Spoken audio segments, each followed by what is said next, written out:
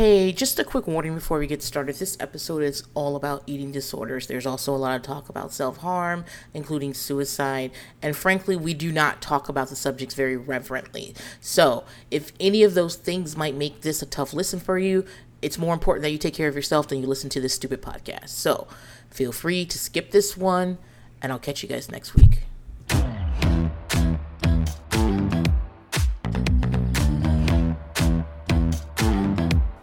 Hey guys, Princess here. Welcome to another episode of Buy Pumpkin. This is actually a rerun of Buy Pumpkin, and it's because I am on vacation. My intention was to record ahead so that you guys wouldn't have to get a rerun today, but I realized that I was against the theme for the year. My theme for the year is treat yourself, and that means that I am going to treat myself the way I treat other people, and other people get vacations. And so, it happens. So if you're a Patreon member, you got a new episode this week. But the main feed is getting an episode I did with Matilda on Thin on the Patreon a while back. Matilda is awesome. They are Australian. They have also dealt with an eating disorder. I have disordered eating, but I wouldn't consider myself having an eating disorder. And it was really important to me, although I'm very familiar with the content. I've seen this a million times. It's one of my favorite documentaries. I really wanted to have somebody on who'd had the experience, and Matilda has. I heard them on Liz's Patreon podcast, and I've been interacting with them on the internet. They're funny. They just, I don't know, they've got all the right opinions, and you guys already know that having a guest on my podcast is hard. I have a tight schedule. I got a lot of shit going on. I got a lot of people depending on me. This particular last couple of weeks have been horrible. Just one small thing that happened, just so you know. So I'm refinancing my house. I have a signing today that I actually need to get dressed to go to. And it was originally at 8 a.m. and I moved all my schedules and done all the stuff and gotten ready to go to this meeting at 8 a.m. I get at almost 10 o'clock at night, I get a phone call, which I don't answer because I don't answer unknown numbers, and I also don't answer phone calls at 10 o'clock at night. Unannounced, you have to tell me you're going to call me. And then I get a text from the number saying that they'd been calling all day and my signing has been moved to 10 a.m., which is smack dab in the middle of another meeting I'm supposed to be having. And I call back, and it turns out this is something I did not experience until I bought a house and then bought some other big purchases with my husband. They always put him first, even though he's literally not in charge of anything.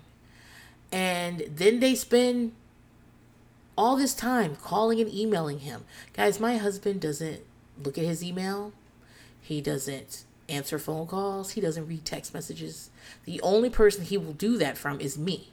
But everybody, he doesn't even know where his phone is. He can go days without looking at his phone, guys. Days. When my husband...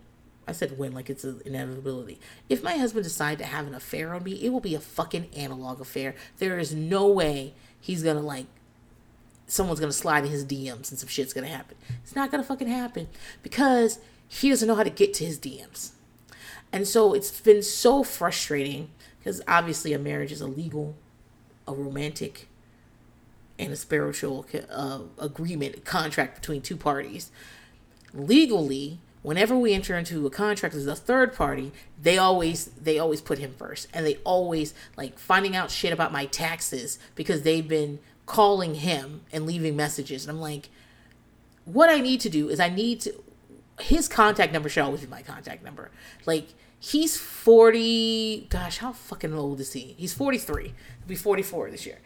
He's not going to change. He's not a person that he's just not a person that does stuff like that. And it's annoying, yeah, but I can't change who he is. This is who he is. He does not look at his phone, and he don't fucking care about his phone. He watches TikTok. and I have to watch, and I have to get on his phone every now and then and like fuck with his algorithm because I don't want him to get radicalized in the wrong direction. But so I have to work around that. And so when I told her, I was like, you have not been calling me all day because I'm looking at my phone right now. And she's like, oh, well, we're calling Mr. Curtis. Mr. Curtis is not in charge. You might as well have been calling my fucking 5-year-old. You call me. So I have to move this schedule around. It's a lot of other shit have to get moved around. And so this couple of weeks have been horrific. Don't worry, I cussed him out. Don't fucking worry. I definitely cussed him out about this. But that doesn't mean it's going to change because this is not who he is. He don't do this stuff. The cussing out was just so I could feel better. But that's just like an example of the shit. And then like the prep of 7 people going on vacation and 5 of them are children who've never been on an airplane before and trying to get to my parents and wrangling in-laws. And like, it's just a lot of stuff going on. So if anybody else was in that position, I would be like, yeah, do a rerun. And so I'm not going to hold myself to a standard I won't hold anybody else to. And so you're getting a rerun. I'm sorry if this disappoints you. This is free. This is this free podcast that you're listening to. It's fucking free. Then I have so many episodes in the bank that you can listen to. And if you've listened to all those free ones, considering joining the Patreon. It's at Buy Pumpkin. It's at patreon.com/buypumpkin. I have hundreds of episodes on there. Fun shit. I'm doing a Teen Mom 2 recap right now. Go join. It's only $5 a month for weekly episodes. And if you get to the $10 a month, if there's room in there, because there's only a little room, I have a Princess Diaries level where I get on there and I talk about personal things that I'm not willing to talk about anymore on free feeds. And there will be an episode. I do one episode a month, and there will be an episode when I get back about this vacation and about all the shit that led up to the vacation. And I'm sure there's going to be a rant somewhere in there about school Valentine's Day parties. There will be a rant. If that interests you, if you like to hear me talk about personal shit, think about joining that tier. And if it's full, check back at the beginning of the month. People drop out as they find me boring or as they, I don't know, can't afford it or I don't know, cancel me. I don't fucking know. But people will drop out as the will, and you see if you can get in there. I think that's it. I want you guys to enjoy this episode. Thin is one of my favorite documentaries. And as I said, you've already got a warning at the beginning of this, but I want to make sure you understand this is about eating disorders. There's a lot of self-harm talk. And Matilda and I aren't always extremely reverent talking about these things because I don't know who that serves. And so if those type of things, if you don't want to hear us joking about our experiences and the things that we saw on the doc and things like that, don't listen to it. Don't listen to it. Go listen to something else. Go watch The Gilded Age. I'm loving it. Go watch that. Okay? I think that's it, guys. I don't know what else to say. I gotta clean out my refrigerator. And I have a meeting, so I gotta go. I will catch you guys next week. Later. Hi, Matilda. Hi, Princess. I just want you to know that I have been very stressed out since the moment I asked you to be on this because I am very concerned that your name is not Matilda, that your name is Matilde, and that I have been like, because I've talked about you before because I've listened to you plenty of times on Liz's show, and you were on the Demi Lovato one, and I was like, oh, you guys just wait, Matilda, but I like welcome to my life. Is Matilda a word though? Yeah, so Matilda is how you pronounce it if you're in most of Europe. Oh. And my mom's from Holland. Oh, my dad wanted to name me Matilda because that's what we call the Australian women's soccer team. And my mom was like, well, if we're going to name her after a soccer team, we're going to spell it my way. Okay, so if I were to say, hey, Matilda, you wouldn't be like, what the fuck are you saying? No, I would not care. Okay. All right, that's good. If someone asks, I'd be like, it's Matilda, but it's like, it's much of a muchness, you know? All right, so I've had the stress shits over this for days. It's like, no, it's as long as people aren't like Mathrilde. I'm like, that's not a name. No one's named their child that. Oh, you don't know. Now we're gonna get like tons of DMs from people named Mathrilde, and they're gonna be like, don't erase us. Good, come fight me. So I've been wanting to have you on for a while. So I've listened to you all. You had all the right opinions when you're on Liz's. And I was like, that's how I find guest hosts. I am listening to podcasts. And if you have all the right opinions, I'm like, I got to talk to that person. I got to like get them on. So, oh, that's so kind. I don't know. And so like, I've been wanting to have you on, and I've been wanting also to do this doc, like Thin it came out in 2006. And one thing to know about me is towards the end of like late teenage, early 20s, I was really obsessed with eating disorder content, right?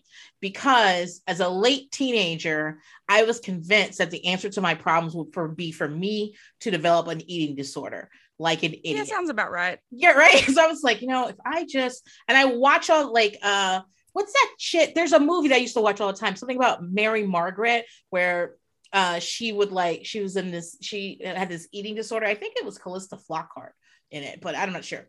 But I watch stuff like that, and I'd say to myself, I just got to do the first 20 minutes of the movie, right? Where everything's working out for everybody.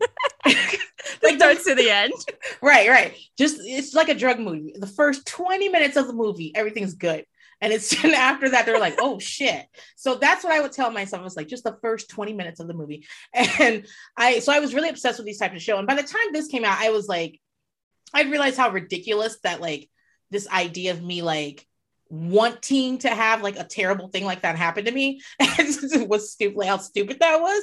But I was still like because I'd watched so much eating or disorder content, every Lifetime movie, every HBO special movie. I love a Lifetime movie eating disorder. Like, right? Not a sentence, but they're all amazingly terrible. Yes. And I'm just like, okay, like I saw one where a woman, I mean, there's obviously a content warning. Everyone's heard this content warning before this, because I'm just openly talking about disturbing things. But I saw one where the girl had an eating disorder, and she was cutting herself, like in her pubic area so her parents couldn't see. And like, I was like, wow, that is smart. That's art. That's art right there. Yeah. And so, but I mean, Lifetime movies have taught me everything I need to know about life. That's where I saw 15 and Pregnant with Kirsten Dunst, with Kiki Dunst. Okay. That's iconic. And so like I was really drawn to this doc because I at this point I've seen so much woman body issue in peril movies that I was like, oh, I definitely need to see this. What is your experience with this documentary? Yeah, so basically any eating disorder documentary that's on YouTube, that was uploaded between like 2009 and 2 years ago, I've seen at least twice. I'd say like a majority of the views on this documentary are people like purposely trying to trigger themselves or, indulge their eating disorder in some way, which is hard because it's like, it's not like we shouldn't talk about it, but also how do we portray these things without encouraging people? I don't know. I don't have the answers, but yeah. So I had seen this before, but not recently and not since I've been in recovery. Right. And I saw, because when I was looking at this on Reddit, I saw that people had said that their first experience with even the cover of this the documentary was in pro-Ana like forums and things like that, because the Shelley, who I think is the protagonist, we're watching her from beginning to end. She's the protagonist. It's Shelley. She's got her arms crossed and she's very thin, and it says something like it's worth dying to be thin or something like that. Yeah, this is definitely something I would have seen on Tumblr in like 2013. Yeah. But black and white, all the color saturated out of it. And I would have been like, yes, this is beautiful. Yeah, exactly. I can't believe they got how I feel into this photo. Yeah. And then it'd be like some sitcom character being like, I hate my life in black and white in a GIF. And I'd be like, yes, this is me. Life was so simple then. So the doc is apparently, my understanding from Googling is that it's done at the Renfro Center in Florida. The director is Lauren Greenfield, and she originally went there to take photos of women for an art project. I mean, an art exhibit and an art project, art exhibit. This is the same thing, but one like people go to, and the other one you just kind of do at your house. But whatever. And she did like a photo booth and a photo book, and she So she'd gone there, she'd done those things, and she kind of gained their trust and decided to come back and shoot a doc. And she and her director of photography stayed at the Renfro Center for 6 months filming. Yeah, and that's like, this is only an hour and 40 minutes long. I like this documentary, but I don't think it was worth staying somewhere for 6 months for. 6 months? And it's a long time. You're staying on site at the Renfro Center. And like, I mean, we'll get to it, but like, no, let's go ahead and talk about it now. It's like a 40 bed center, which to me sounds small, but I don't know if that's. Yeah. Well, it's so different because like the US system versus the Australian system is different. So, and also when I went to treatment, it was during like the height of our COVID. So we had like probably about 20 people there, and the facility was probably made for like 30, but they had to like space it out a little bit. Gotcha. And that's one of the bigger centers in my state. So, but yeah, I have no idea. Like I said, it's a bit different, but similar. So I don't know what the sizing would be in the US for that actually. Yeah. I like, this is a very expensive place. Lots of people keep having to leave because of insurance issues. I'm expecting, like, I'm just guessing it's probably like $30,000 to stay there. It was depressing. Yeah, super depressing. One of the criticisms of the doc is that it is incredibly not diverse in the types of patients that we're seeing, because, eating disorders isn't just bulimia and anorexia. And also in the types of women that we're seeing, they're all white or white presenting. They are apparently, I mean, I'm assuming most of them are affluent. Like, I just don't. Yeah. I mean, how else would they be paying for this much treatment? Yeah. And like at one point when they're like, you can stay till Friday, she's like, it's $4,500 for an extra 3 days. And like, it's not that her parents can't pay it. She's like, I won't get anything from that 3 days. And I'm like, oh, your parents just can like shit $4,500 for 3 days for you. So wow. Okay. And so like, it's obvious, like, we're not watching people of color. We're not watching poor people. We're not watching people without access to the types of insurance or money it takes to get into a place like this. Yeah. And they're all, I mean, I guess the point of the documentary, but they're all very, very thin. Sure. Like there's no, and if you're in an eating disorder treatment center, obviously most of the people there are underweight, but there is some diversity to that. Because you can have an eating disorder and not actually be like you could be a bigger person and be in an active eating disorder, but people can't tell from your body because of where you started, or those I listened to Maintenance Phase, which I love. It's a podcast where they talk about not losing weight, they talk about fat culture and diet culture and just all the myths in it. And they've had people on where they talked about how they had tried to get eating disorder treatment, and they were told that like, you're not skinny enough for eating disorder treatment. Like if you weigh over a certain amount and you are losing massive amounts of weight, the doctor is congratulating you, not telling you to stop eating 200 calories a day, Yeah. Well, that's literally what happened to me. Like, so I've been overweight my whole adult life. And then I was never overweight as a teenager, but I was definitely chubby. And so I would come into my doctor, I'd be like, well, I'm throwing up multiple times a day. And they'd be like, but is that really an eating disorder? Or do you just want attention? Because you're not like, I don't know what pounds are, but they're like, you're not, a size of a child when you're 15. So maybe like I was 11 when I started suffering from an eating disorder, and I was 20 when I finally got diagnosed, not from lack of trying, but just because like doctors will not take you seriously most of the time unless you're underweight. It's very depressing. Yeah, that is depressing, especially like also, I'm just of the mind if someone's doing something for attention, then they probably need attention. So even if you were showing up there and I don't know, you were vomiting for attention, I'd be like, well, let's figure out, why does she need this attention? Let's at least let's start. If I think it's fake, let me start there, as opposed to being like, oh, she just needs attention and I'm not giving it to her. Get out of here. Like that is terrible. But I realize now as an adult, my like childhood doctor was pretty terrible, but I didn't know because I didn't have anything to compare it to. But I remember once a friend in high school saw her just because like no other doctor was in, you know how it is. Mm-hmm. And it was a small town. So it was like 2 doctors clinics. And my friend was like, hey, I just want like a routine STD check just to check up everything's okay. My doctor was like, do you have AIDS? You could have AIDS. We need a whole blood test. My friend was like, what? Oh, okay. I'm 17, but sure. Wow. Just like you walk in and they start screaming AIDS. That's cool. Yeah. And this was like, 5 years ago. This wasn't in the 90s or anything. All right. Cool. Like that's but that's small towns for you. But I mean, it's not unusual. I feel like I've heard so many stories of people that like I've heard of this woman. I was listening to another podcast. She was talking about how she was in treatment for an eating disorder, and because she was not skeletal, they were trying to convince her she did not have an eating disorder and trying to get her to leave. Sounds about right. And she's like, no, I haven't eaten in a week. And they're like, it's fine. Like, you don't need to be here. And like, it's very sad that that's like, there's so many stories like that. I recently went to 2020 was supposed to be my year of like medical stuff. Like, let's make sure you have a checkup. Let's make sure there's not, your breasts aren't full of cancers and shit like that. And like, that didn't happen. So yeah.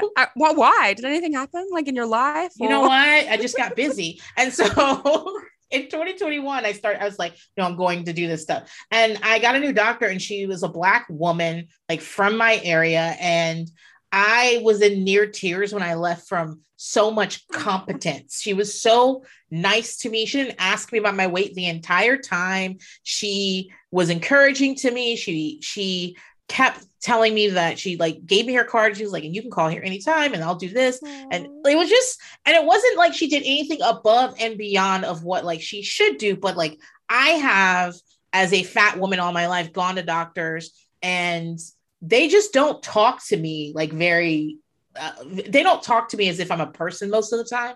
And like, I could go in with like a gunshot wound in my head and they'd be like, you have got to lose weight, girl, because otherwise that gun would have never got you. If you could have dodged and weaved because you're too fat. And so like to have someone come in and talk about my chronic illnesses, and like, I've literally gone to doctors and talked about my chronic illnesses, and they're like, girl, I don't even know what the fuck that is. Good luck. And she was like, oh no, I know exactly what that is. And here's some suggestions, and you're going to get a referral. Like I left, and it was just so well done that I was like in near tears from this experience of nothing more than someone doing their job. Yeah. The bar is so low when it comes to doctors, but that's the thing. I feel like anyone who is assigned female at birth just has that thing of like, here's my terrible doctor story. You ready? Like, yeah. People do not believe women. They just don't. No. Yeah, we're always, it's because we're so hysterical. And so obviously, yeah. So there are we follow 4 people in the course of this doc. All right. There's Brittany, there's Alyssa, there's Shelly, there's Polly. And I want to start with Brittany because I feel like we get the least amount from Brittany. She's 15. She's the youngest person there. I think she has, so the rumors are she started like using heroin after this. And I don't know if that's true or not. I don't think it's true. There's nothing confirming it. But I think what people are responding to is that she looks like an alternative girl, like her hair and stuff. The hair regrowth is not helping. No, her hair. And I was just like, wow. Like, I mean, she's 15. She's going through a lot of shit. I do not expect her to look like she's on the fucking cover of Cosmo. Okay. But it's just like her general appearance makes people assume things about her. I would assume. Yeah. I mean, I don't like the way this sounds, but she does look unhoused, Yeah, she does look unhoused. She looks like, I don't know. I'm a suburban mother. So like if I were like walking to my minivan from Target and she was like hanging out where you put the carts, I'd be like, oh, let me not go over there because I don't know what's going to happen. Like she's all it would take is some decent makeup application and her hair to just be fixed for her to not look like that. Like it's not much, but it really does the job. It is so funny how our perception is, because you're right. There is nothing wrong with Brittany. She just has her hair's growing out of a dye job and she's in treatment and she's depressed. That's all that's going on with her. I mean, obviously she has an eating disorder, but I'm just saying that like her appearance is so disheveled, and it's just you're right, it really is. She just needs some makeup and like someone to do her hair, and she'd look fine. But instead, she looks like the ghost of like Christmas past. That's what she looks like. And so she says she has an eating disorder. Like since she was 8, she started binge eating and gaining weight. And then when she was 12, she started like crash dieting. And it's been the past year she's been purging. And so in the past year, she's dropped from like 185 to 95 pounds, which is a dangerous amount of weight to be losing. I know that like celebrities, when they're talking about weight loss, make it sound like it's fine to lose 100 pounds like in a year, but it is. Yikes. That's not how you're supposed to lose weight, and it's really dangerous to your organs and shit. And so she came up with a low heart rate, liver damage. She's only 15 and she's got all this shit going on. The photo, not that anyone deserves to like go through this, but the photo they show of her when she's, you know, fat, she's teenager fat, you know, she's like, she's not, and I'm saying this as an overweight person, like no one should go through that, but it's so the thing of like, oh, you're 13 and everyone still has like their prepubescent body. Yeah. But you don't. So you think you're the biggest person in the world. Right. Yeah. Everybody else is still like flat in the front and the back and like straight up and down. And when I was that age, I've always been a fat person. But when I was that age, I also was going to school with only white people. So not only was I developing, I already had big breasts, and I was bigger than everybody else already. And now I'm going to school with these prepubescent white women who are like sticks. And I'm like, this is tough. And so I think what happened with her is that, you know, from 8 to 12, her body went through a lot of changes. Part of it is the binge eating, obviously. But at those ages, the binge eating, she might have gained like 40 pounds, you know, and people, you know, probably people are commenting and stuff. And then she goes the other way, and develops an eating disorder. Her mother also has an eating disorder. Oof, the scene where the mother visits is such a yikes. Isn't it? So first of all, her mother looks like a Bizarro World Holly Hunter. I don't know, like when she looks to, you know what I'm talking? Like when she kind of looks like Holly Hunter. And then when she comes to visit, I think that's her sister too. So she comes to visit. Stepsister, it said. Okay, stepsister. So they're eating, right? And I'm like, oh my God, already, just when they first got to that point, I was like, I don't know if eating with your mother who has an eating disorder is like the thing to be doing right now. But her mother's like picking through the food, coming up with reasons why she can't eat this, why she can't eat that. I already had one dairy. I'll have a bite of this. And you know, Brittany's just looking at her and you can see the wheels turning in her head. I felt really bad for her. The thing with that is, I think like so many people have disordered eating or eating disorders in different ways. But most people are able to turn it off for the half an hour you're on camera at the eating disorder center, you know, like. Gotcha. You think she at least would have been able to be like, okay, look, I'm going to hate myself. I won't eat for the rest of the day, but I'll have this meal with my daughter who's trying to recover. But she couldn't even do that. Right. We're all steeped in like disordered eating. And the way you can tell that her mom's so sick is that she's like, I cannot let this cheese get in me. And I don't care that everyone's looking at me. I'm definitely on camera. People are going to notice, but this cheese cannot get in me. I want to know the stepsister's backstory. I want to know what's going through her head while she's sitting there just being like, what is going on? Yeah. And it doesn't seem like she has the same issues with food. Like, but she is talking. I mean, she's talking about food, but she's not, it's not the same as what's going on with Brittany's mom. No. Yeah. This is probably very weird for her. So there's a moment in group, like, so I've never been in a treatment or rehab, but I always feel like I should go to treatment so that I can call out people in a group. Like I can get a stick and then go, listen, Brittany. You'd be great at that. Yeah, I feel like I would be like, listen, Brittany, I've been observing you and you're doing it all wrong. And I just feel like and people will go, wait, why are you here again? I was like, to call out people. That's what I came here for. I'm not actually in treatment. I just want to like tell people what they're doing wrong. And so Polly, who we'll talk about later, says to Brittany that she gives great advice, but she's not taking her advice. And it seems like the reason that she's doing that is because she wants to be the sickest person there. I mean, she probably does. But it was hard to hear that because Brittany's like, hey guys, I need some support today. And Holly's like, I think you need to do some serious reflection right now. And I'm like, what you're saying isn't wrong, but you could have said it tomorrow. Yeah, you could have said tomorrow. You'll be here tomorrow. Also, Brittany's 15, and I think Holly's like 30.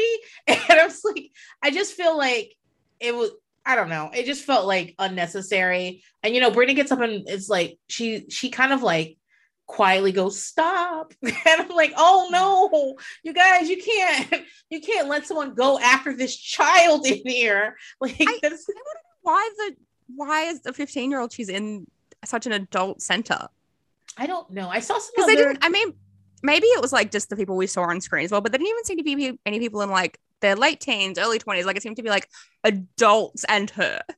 Yeah, you know what? I bet you there's probably not a lot of treatment for young teenagers in that area. Maybe that's part of it because her mother's driving to see her, so maybe that its location has a lot to do with it.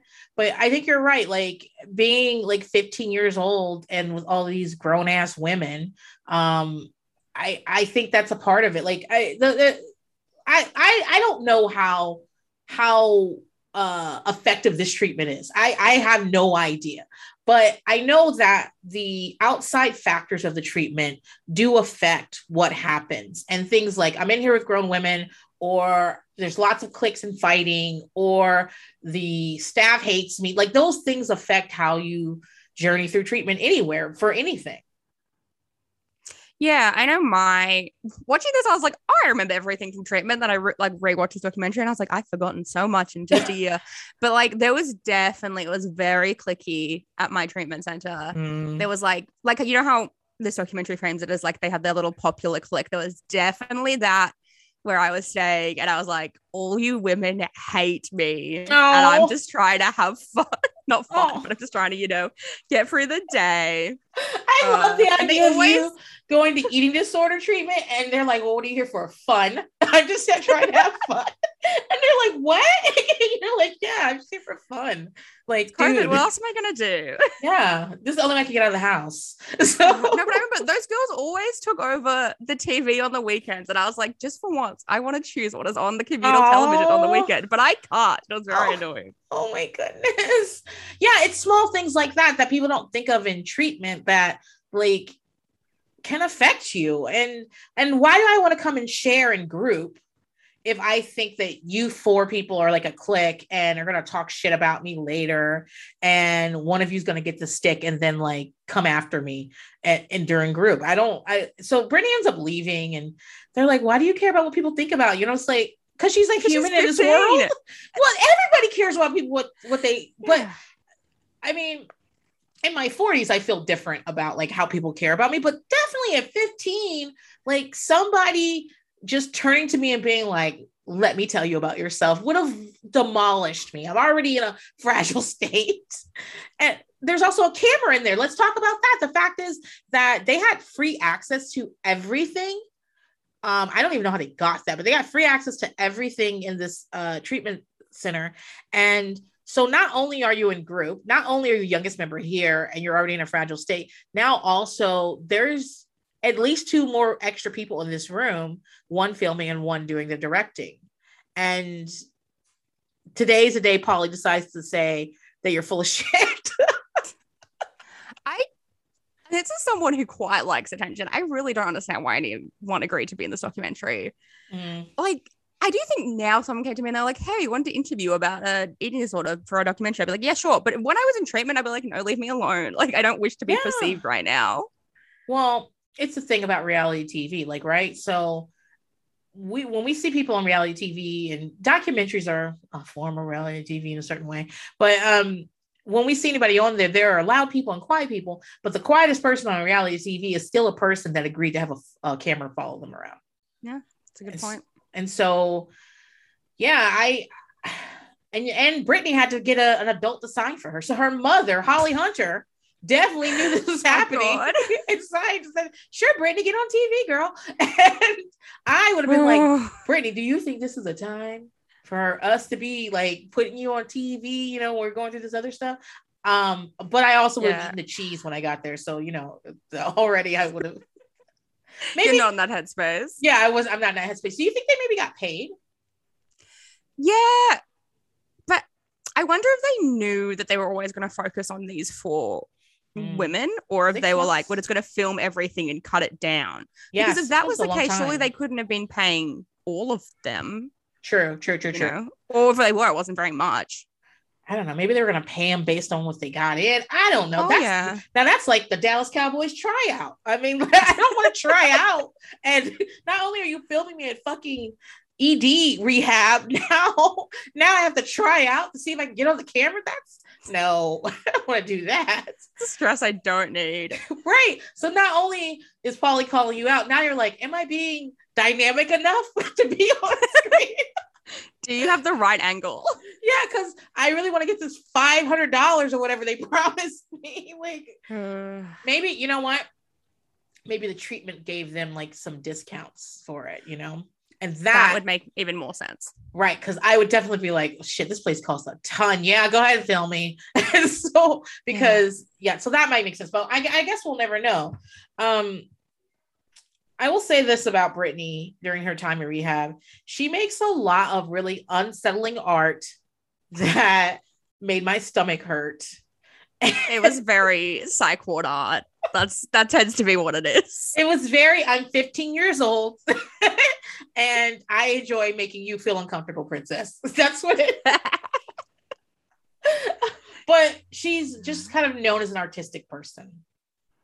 She's making things for people as they leave and stuff. We see a lot of her drawing and putting things together. She had a sort of sculpture called Unstable Family, which I thought was a very good concept. It was kind of off balance and everything was fucked up on it. But she's an artsy 15-year-old. That's what she is. I wonder, maybe this is projecting too much. I wonder how online she would have been in 2006. Because I think maybe if she'd been in pro-ana spaces and then was getting filmed for this documentary, that might have really flipped the way she was handling her treatment. Oh, no, you're right. Why wouldn't she be online in 2006? Yeah. Why wouldn't she be? Of course she was. Who told her to do her hair like that? The internet. So like, you're like blowing my mind here because welcome. I'm thinking about this through an internet lens now and about the things that she was doing and not doing. Yeah, because I don't know, but the women in this documentary I don't think would have been in pro-ana spaces, but a teenager I definitely could see, This probably explains to her like how to do some of the things she was doing. Yeah. I got my shit from After School Specials and she was getting it from Tumblr. Yeah. So one of the interesting things, once I was like, oh yeah, it wasn't that interesting. It's just that they pointed it out to me is that like Britney's been purging since she was there, and people get into treatment and still do their same behaviors. They don't eat, they purge, they hoard laxatives and things. I'm sure they won't even give them laxatives, but they try to take things to, further along their disorder. And she says that they kind of trust her about eating and stuff. And I was like, that's interesting. I think that might have been out of context. So I think what she might have meant is on the day our family is allowed to come and eat lunch with us. That is, they talk about the level system. That is a level at which we're allowed to have more independence. So I didn't end up doing this. I just left. But at my treatment center, I know, because it was like it wasn't just an ED treatment center. It was a whole like psych hospital, but we were in our own area. But I know like at a certain point of view, like, hey, I want to test my limits. They'd let you go down and eat, with the other patients. You didn't have to eat in the ED center, or like you could get a takeaway once a week or something like that. Like there were options where you could be a little bit more independent depending on how well you were doing. Mm-hmm. So I think that's what she might have meant in that case. Or that, I'm not allowed to do what I want at all meals, but at the time that my family's allowed to come eat with me, they're not going to monitor me as much. Oh, okay. That makes a lot more sense. Okay. By the time we've seen her, she's been there a month, and we see her on the phone crying with her mother, asking how much money it's costing. She doesn't care. She does not care how much money it costs. She just wants to go home. Right? So I thought the same thing because I was like, that is the first thing she says, I'm ready to go. This isn't helping me. And then she's like, well, how much is it costing? Because I mean, obviously she knows that's a good way to be like, you shouldn't have me here. What's it costing? This amount of money? It's not worth that. Let me come home. But I still think that like her mom won't tell her. And I still think that that's like a conversation that they've had about money and stuff, about like how much is insurance paying, how much is her mother paying, that sort of things. Well, yeah, she knows that there's something to poke at there. She might not know exactly. Yeah, I mean, what it is. She's the only one that's underage, but all of them act like people won't let them leave. Yeah. Well, I think they know that there are consequences in their life if they leave, whether it's, the same as hers or not. Yeah, but she's the only person that like literally cannot leave. Yeah, there's some part where they're like, why are you here if you don't want to be? And she's like, I'm 15. Like she can't even sign herself out. It's like someone has to get her. She ends up having to leave because her insurance benefits run out, which is what happens to several people. But she's not ready to go. Like she's like, I'm 40 pounds for my goal weight. And that confused me. I was thinking, I thought she was like 95 pounds. How could your goal weight be 55 pounds? But how eating disorders work, I can guarantee that. That sounded very realistic in her head. What is 50? I'm trying to imagine what 55 pounds looks like, though. You can't, because that's not an adult weight. Yeah, like my 6-year-old is very small for his age and he weighs 40 pounds. And like, we're already having conversations with doctors about the fact that he weighs fucking 40 pounds. Like she's spiraling as she's leaving because again, it's not a choice to leave. It's not, we're at a certain level of treatment. It's, well, turns out there's no more money for you to be here. Yeah. And she's channeling that anger that she's getting from being let down by the system onto herself and her eating disorder. Yeah. I mean, she's like having a meltdown. She's pulling at her skin. And I guess they have a last group where people are saying that they feel bad and they don't think she's ready. And I'm like, no doy. Okay. But I don't know how helpful that is. As she's walking out the door under duress to be like, oh man, I'm worried for you, man, because it doesn't look like you're ready to go. I'm like, why would you guys let them say that to her? Am I like, no, that I feel like that last session seems so much more for everyone else than it was for Brittany, because they're all talking about, if I was at 15, if I could change this all, I'm like, she's not going to listen. No, nothing to say that is going to stop her, which is sad, but it's true. Yeah, 15, like as soon as you go, when I was your age, just turns that shit right off. Because who the fuck cares about what happens when you were my age? You're not me right now.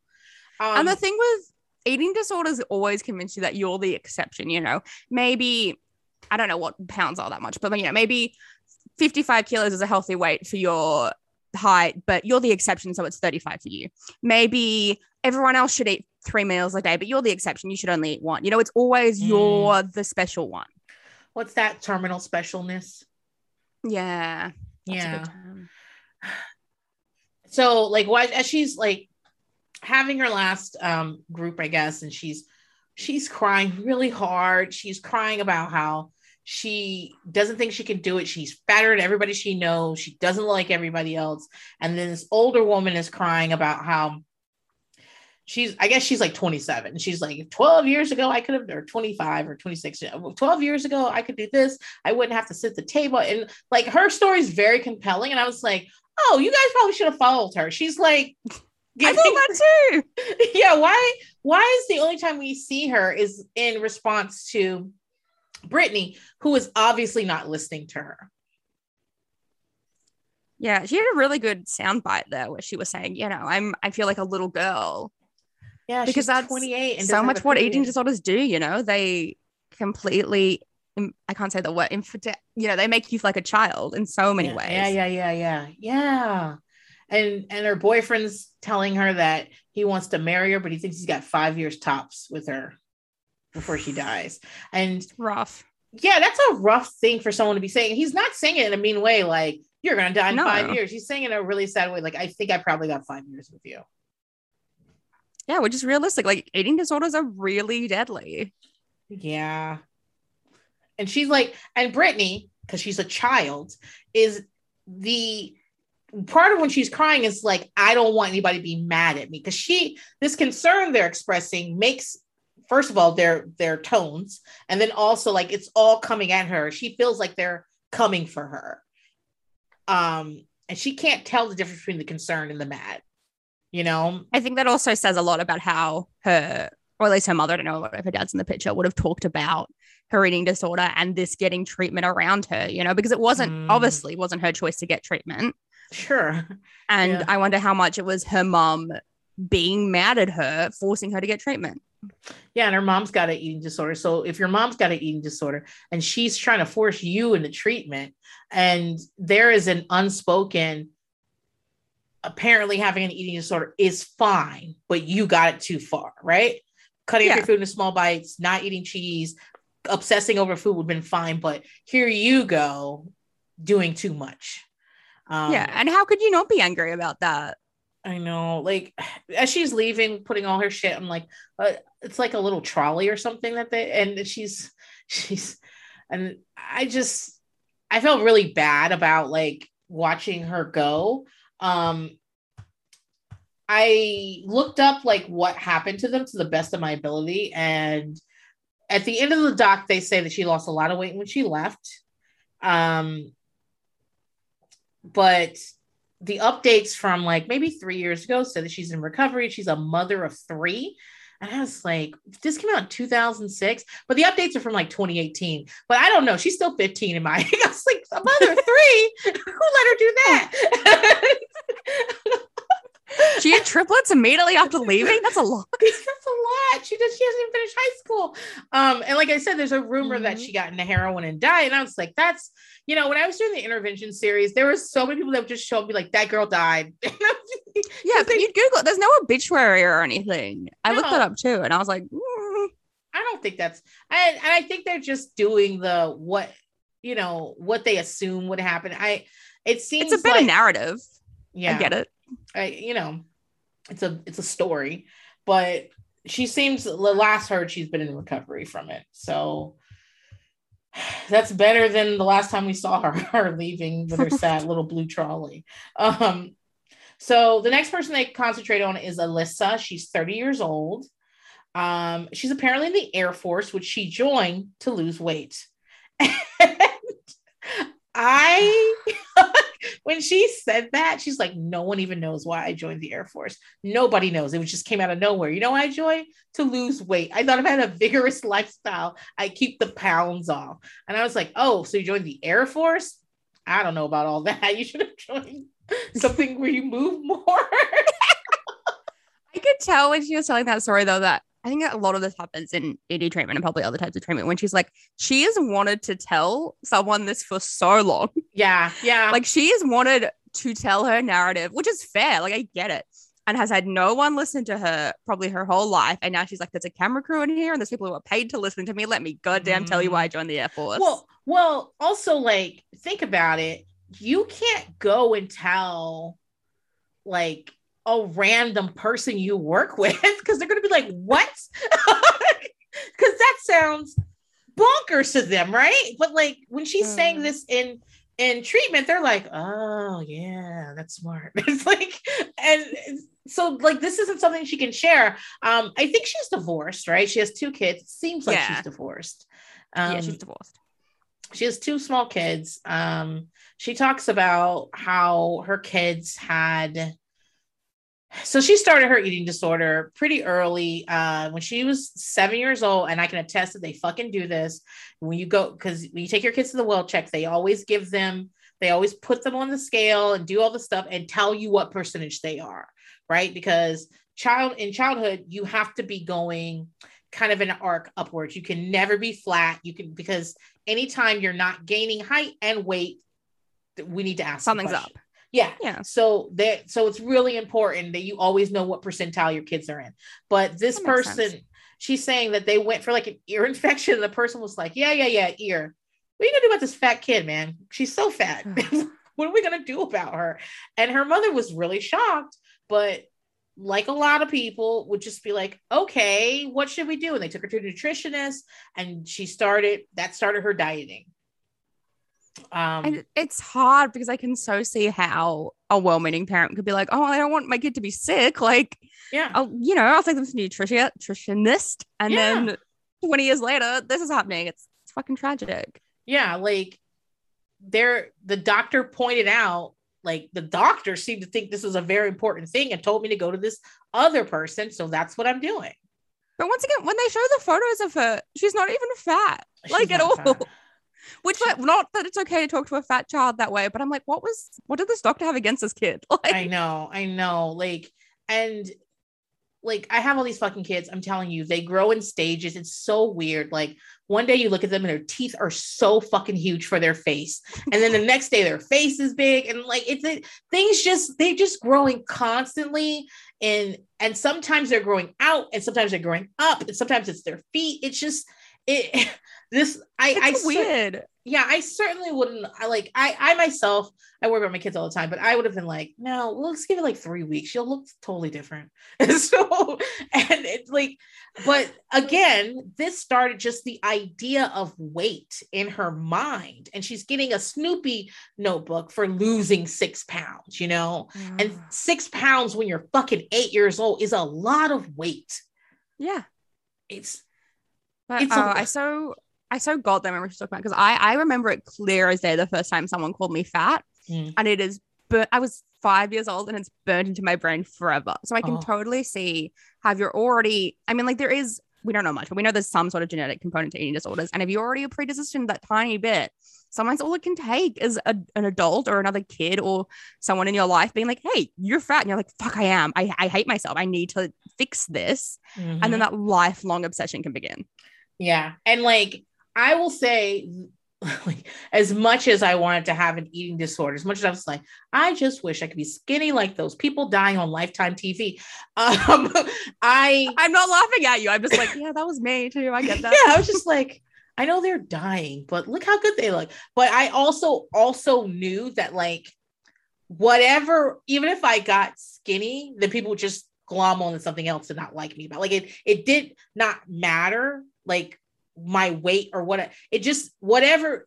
They're saying this because they want to hurt me. So when I'm skinny, they'll just call me ugly, and then they'll call me something, then they'll call me stupid, they'll call me something else. And yet I still was like, no, let's just get this out of the way. It's so weird how your mind works at that, like, when you're super impressionable and shit. Yeah, so and we live in such, I mean, like, this isn't news to anyone, but we live in such a diet obsessed, thin obsessed culture that I don't think anyone escapes that, really. Like, I think some people just get it a lot worse than others. Yeah. So she's the one that says she tries to keep her calories under 200 a day, which, what the fuck is she even eating? That I know is fucked up, but honestly, to like I said, it's in an eating disorder brain, and like, back to when I was on like Pro Anna Tumblr, that sounded so reasonable. 200, like, okay, so what's that? I remember when I was like 15, I was like, yeah, 100 calories a day, that's enough for me. What? That's good. And I had MyFitnessPal on my phone. I would be tracking that shit, and I'd be like, gum, 4 calories, gotta only have a couple pieces of gum a day. Oh my God, it's insane. How many teenagers are tracking calorie or like helping along their eating disorder with MyFitnessPal? A million. That's the only reason people have MyFitnessPal. I'm convinced there's probably like 5% of people who are just like, oh yeah, I should keep track of these things. The rest is people with eating disorders. If you ever look at I'd like those TikToks that are like things that will trigger your, not like trigger like that, but like if you had an eating disorder, you'll get this. And it'll be like MyFitnessPal, rice crackers, super size for super skinny. Like, that's it. Oh my goodness. But the most depressing part is I realized it was like 6 months ago that I could like go back on the App Store and figure out what dates I downloaded certain apps. I downloaded MyFitnessPal the day after I turned 15. Oh, wow. And I was like, that's dark in retrospect. Yeah. So you had a birthday and then you were like, yeah, time to get cracking on this eating disorder. Let's keep moving. Wow. Ugh. But like that 200 calories a day, I can't even imagine like that little bit No, it's of. no food. It's no food. And so one of the things she does mention is that like her whole life is her eating disorder. Her whole life is what's in her mouth. Did she get a run? Is she weighing herself? Is she purging? And to eat 200 calories a day is a lot of work. It's a lot of like, I'm gonna just eat this little bit of this. I'm not gonna do this. My kids are eating. Normally you sit, I don't know, it depends, but like when my kids are eating, I'm eating. So like now I have to sit at the table with them and not eat, not let one of them put spaghetti in my mouth, or if they do, spit it out real quick. Ooh. Like stuff like that. Like, okay, so I'm going to work, and at work there's always food and shit. I have to somehow I have to convince them, I have to like not eat this food and yet also appear as if there's nothing wrong. It sounds exhausting. Yeah, it is. That's like eating disorders are a coping mechanism often for trauma because they take up so much of your time and brain space. And there's no other time to think about everything that you hate about yourself or what's going on or the trauma you're repressing because it's full of an obsessive behavior. Yeah. It's interesting that they do not talk about these people's past trauma. Because if we were watching this and this was a drug treatment center, we would, they would have given us like, well, she's been through this and this and that. And they don't do that in this. No, they don't. Yeah, I don't think they do at all. No, everything that when they start, the first thing they start is like weight stuff. Like either someone said you were fat or when did you start? Like for Shelly, it's comparison with her sister, her twin, and everything. Oh, that was also dark. Yeah, it's super dark. So she says that when her son was 2, and I'm assuming she was still married, that's why she had to do this, that she would say she was going to give little Josh a bath and put him in the shower, face him the other way, and throw up down the drain while he played in the bath. And that is dark as shit. I wonder what Josh thought she was doing. I do worry about her kids. Not that I think she's a bad mother, but just I think that anyone in that level of addiction, because eating disorder is a type of addiction, really, like sure, is gonna fuck up your kids a bit, like there's no way not to. Yeah. And and she has that little daughter at the end, and I'm just like, that little daughter's gonna, I mean, her son as well, but especially is gonna see all these bad habits, and I just hope you're able to get well enough that it doesn't become a cycle. Yeah, like you, especially mothers and daughters, we kind of imprint on our mothers because as society teaches, this is how quote unquote be a woman, right? Because it's your mother. Like this is really stupid, but sometimes I just kind of like stop and think, me and my mom used to be the same person. Like we used to, wherever she went, I was like inside her. Whatever she ate, I ate it too. And I know that's like, it's a good point. That's like a dumb thing to be thinking about because it's like, of course, that's how babies are born, dummy. But I still like cannot fucking believe we used to be the same person. And so when we talk about the effect our mothers have on us, like we literally used to be the same person. They're the first person we've ever met, ever.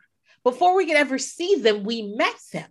And then we're pushed into the world fresh out the fucking puss. And the first person they show us is this lady we've been living inside. And we have this strength, whether it's like a strong relationship, a weak relationship, a bad one, a good one, whatever it is one of the most effective relationships you will ever have in your entire life because of that. And so you think about that sort of stuff. And then also as like growing up female, and your mother is this person that you're supposed to look to, right? To decide, to figure out all the clues of the world, right? And she's got an eating disorder, and she thinks you don't notice, but you notice that she throws up a lot. You notice that she's never eating. You notice that she's always talking shit about food. And how can that not like seep into you, good or bad? Yeah, on I say this, they better not fucking hear this.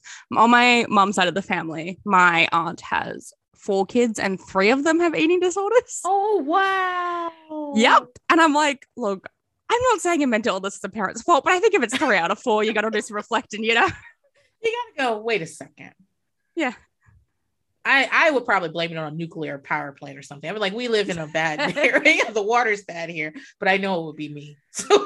Yeah, it's definitely a yikes. And like my Oma, so my grandma on my mom's side also had an eating disorder, which I didn't even realize till after she was dead. And my sister pointed it out to me. She was like, do you think Oma had anorexia? And I was like, that makes the most sense of anything you've ever said, but it never clicked for me. What? So how'd your sister notice? Oh, my sister's a lot older than me. So my 2 sisters are 16 and 19 years older than me. So I think they like saw her. Yeah. I was a late in life baby, but I think they just had more time. And also my Oma died when I was 17. So I didn't see her in the same, adult lens that they did. And so I think, they were fucking grown ups. So they're like, yeah, exactly.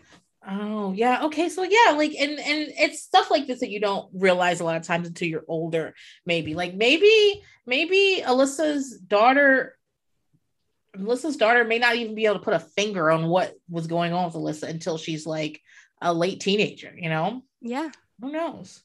But she talks about she had a miscarriage because of this disorder. She said her whole... That's so common. Like, infertility issues are so common if you have an active eating disorder, even just a history of eating disorders.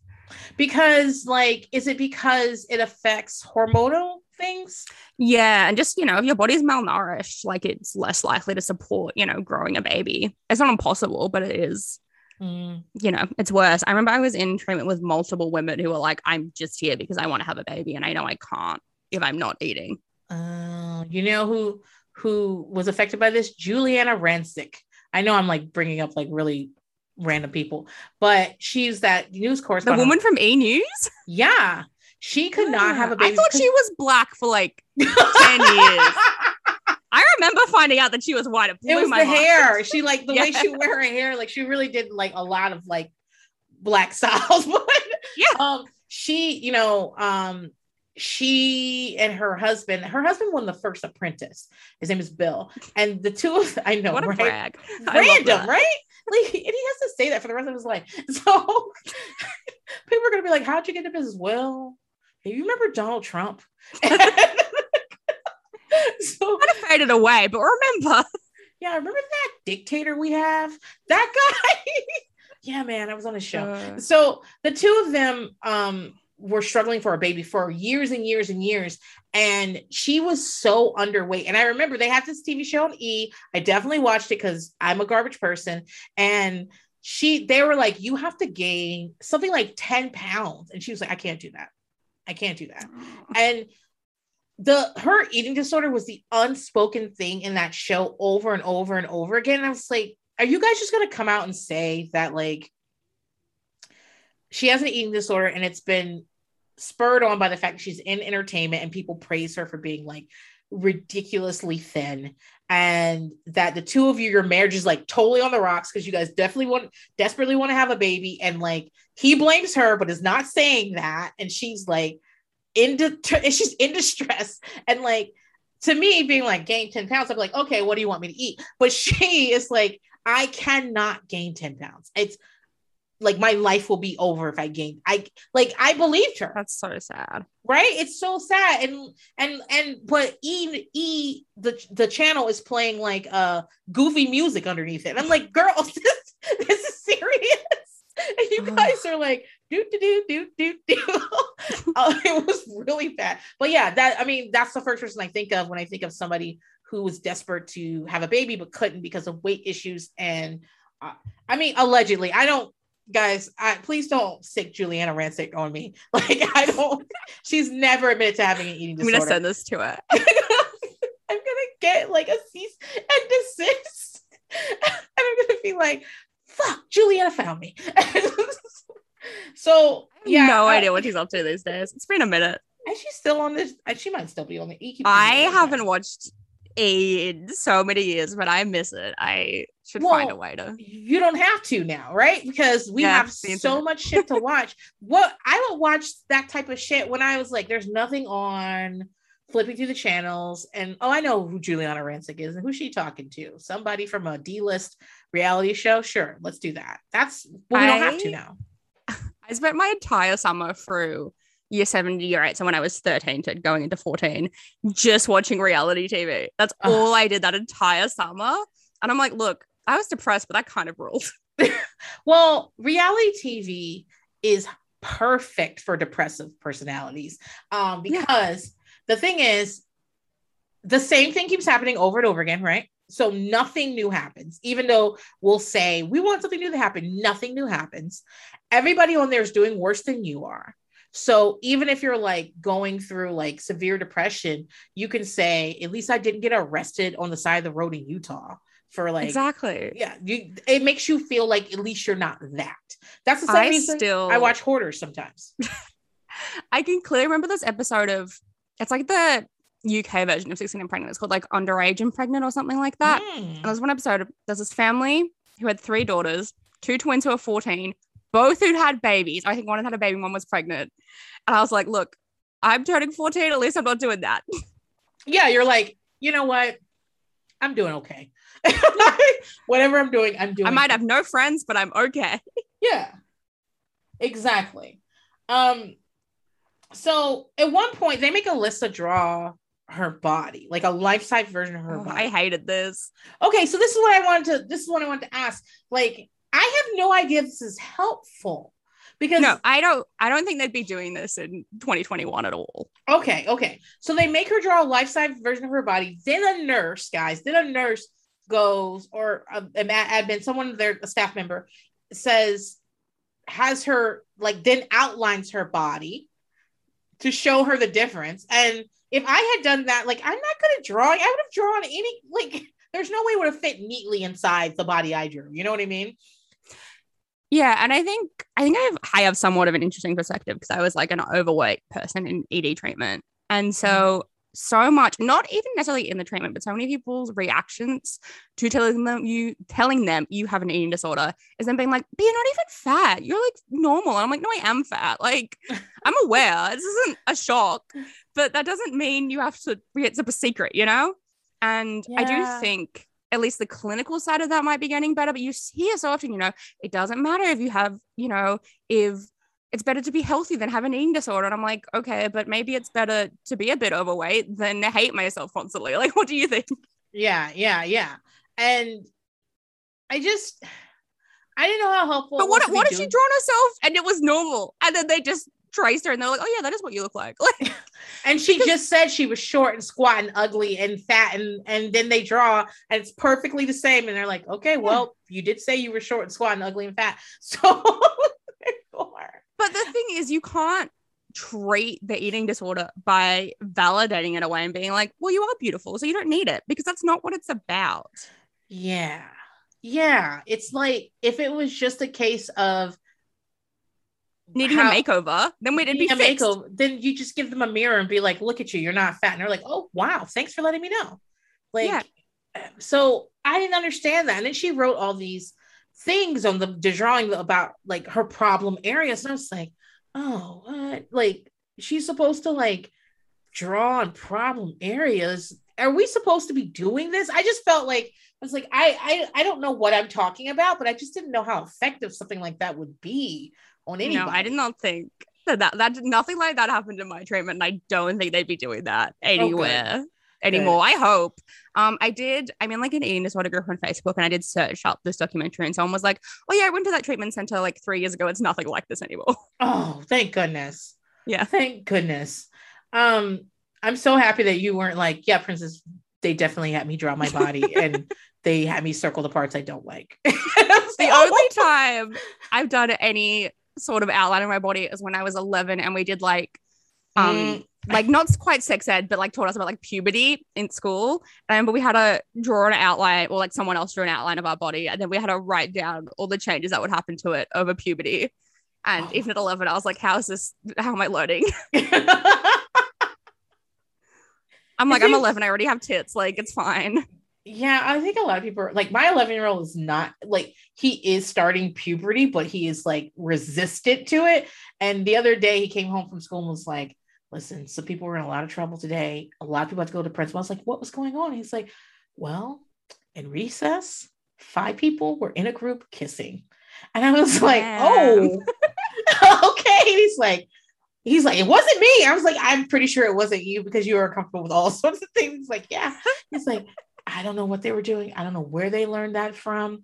I just told my teacher, I don't want to be involved in nothing like this. Like, he's very, but like, I've always like, I'm like, dude, like half the people in your class have are done with puberty. They have mustaches. And so like 11 is a weird age where lots of people are already like, like you said, have tits. You know what I mean? Yeah, I sympathize with that because I hit like physical puberty early, but like maybe this is like the repressed gay part of my brain, but mentally it was like a good 5 years later. Like that did not click yet.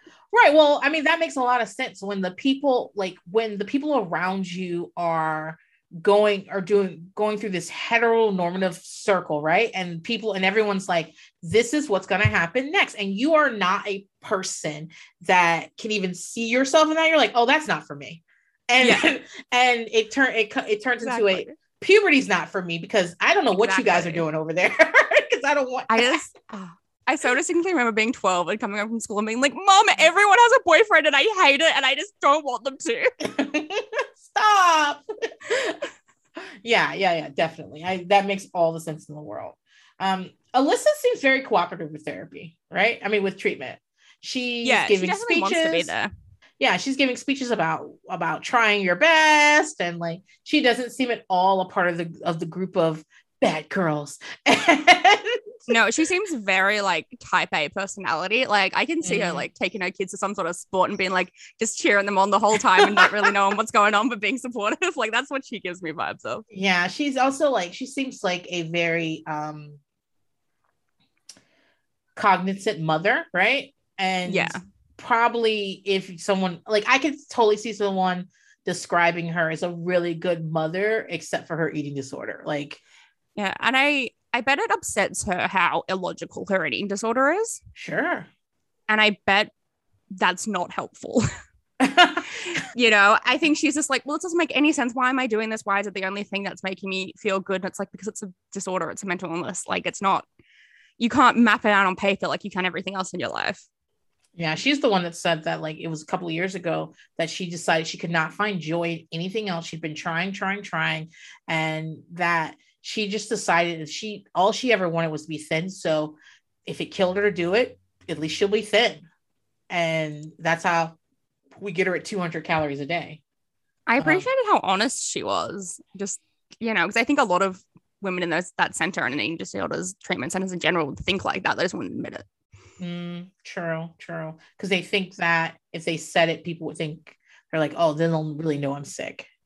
Yeah, and I think there's also an element, I think with a lot of mental illness when you're young, but especially eating disorders, of not being able to acknowledge how sick what you think and say is.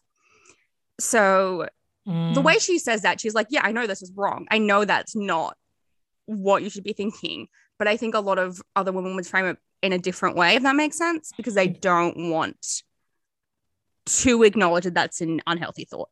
Yeah. So she leaves. Her insurance is running out too. And when she's leaving, the admin who's kind of packing her up is asking, what are you going to do tonight? Are you going to be okay? And Alyssa's like, I don't have any plans and it's going to have to be okay. It's not a lot of crying and like for a lot of people that were leaving there, like in serious distress. And she's just like, I feel like she went in her room and they were like, well, your insurance is running out. And she's like, okay, there's nothing else to do. Yeah. Insurance was the real villain of this documentary. Yes. The villain is insurance. Exactly. It was insurance all along. She moves her family nearby so she can do outpatient treatment, which made me happy because I think a lot of people do inpatient treatment and like intense inpatient treatment for a short time. And then it seems like they just kind of kick you out into the world. And I don't think most people are ready to just go back out into the world. And I felt like she was going to have some support, but what happens is that Shelly, who she's become friends with towards the end, meets up with her before Shelly goes home to they have dinner. They're eating nachos and wings and all kinds of shit.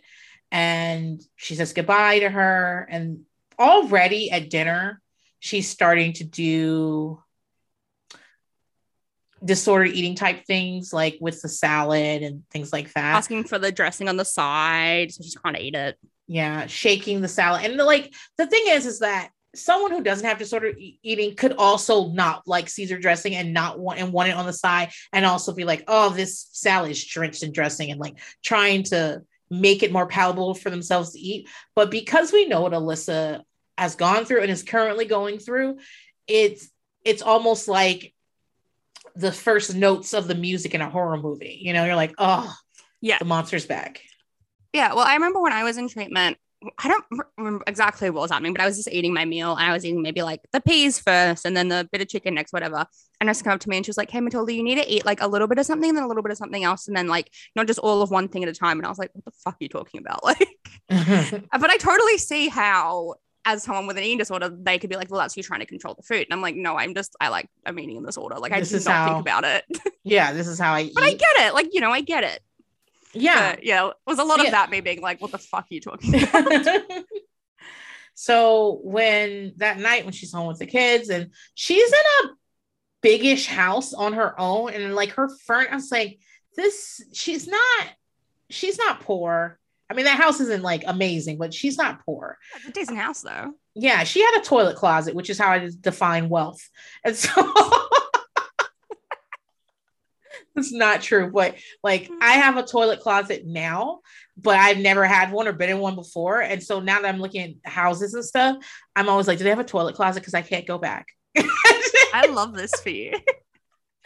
Such a random thing I never fucking thought about. I'm not even calling it the right name, Matilda. I don't know what's the real name for a toilet closet. I have no idea. I was like, is that what they call it in America? I guess that sounds ridiculous. I know what you mean.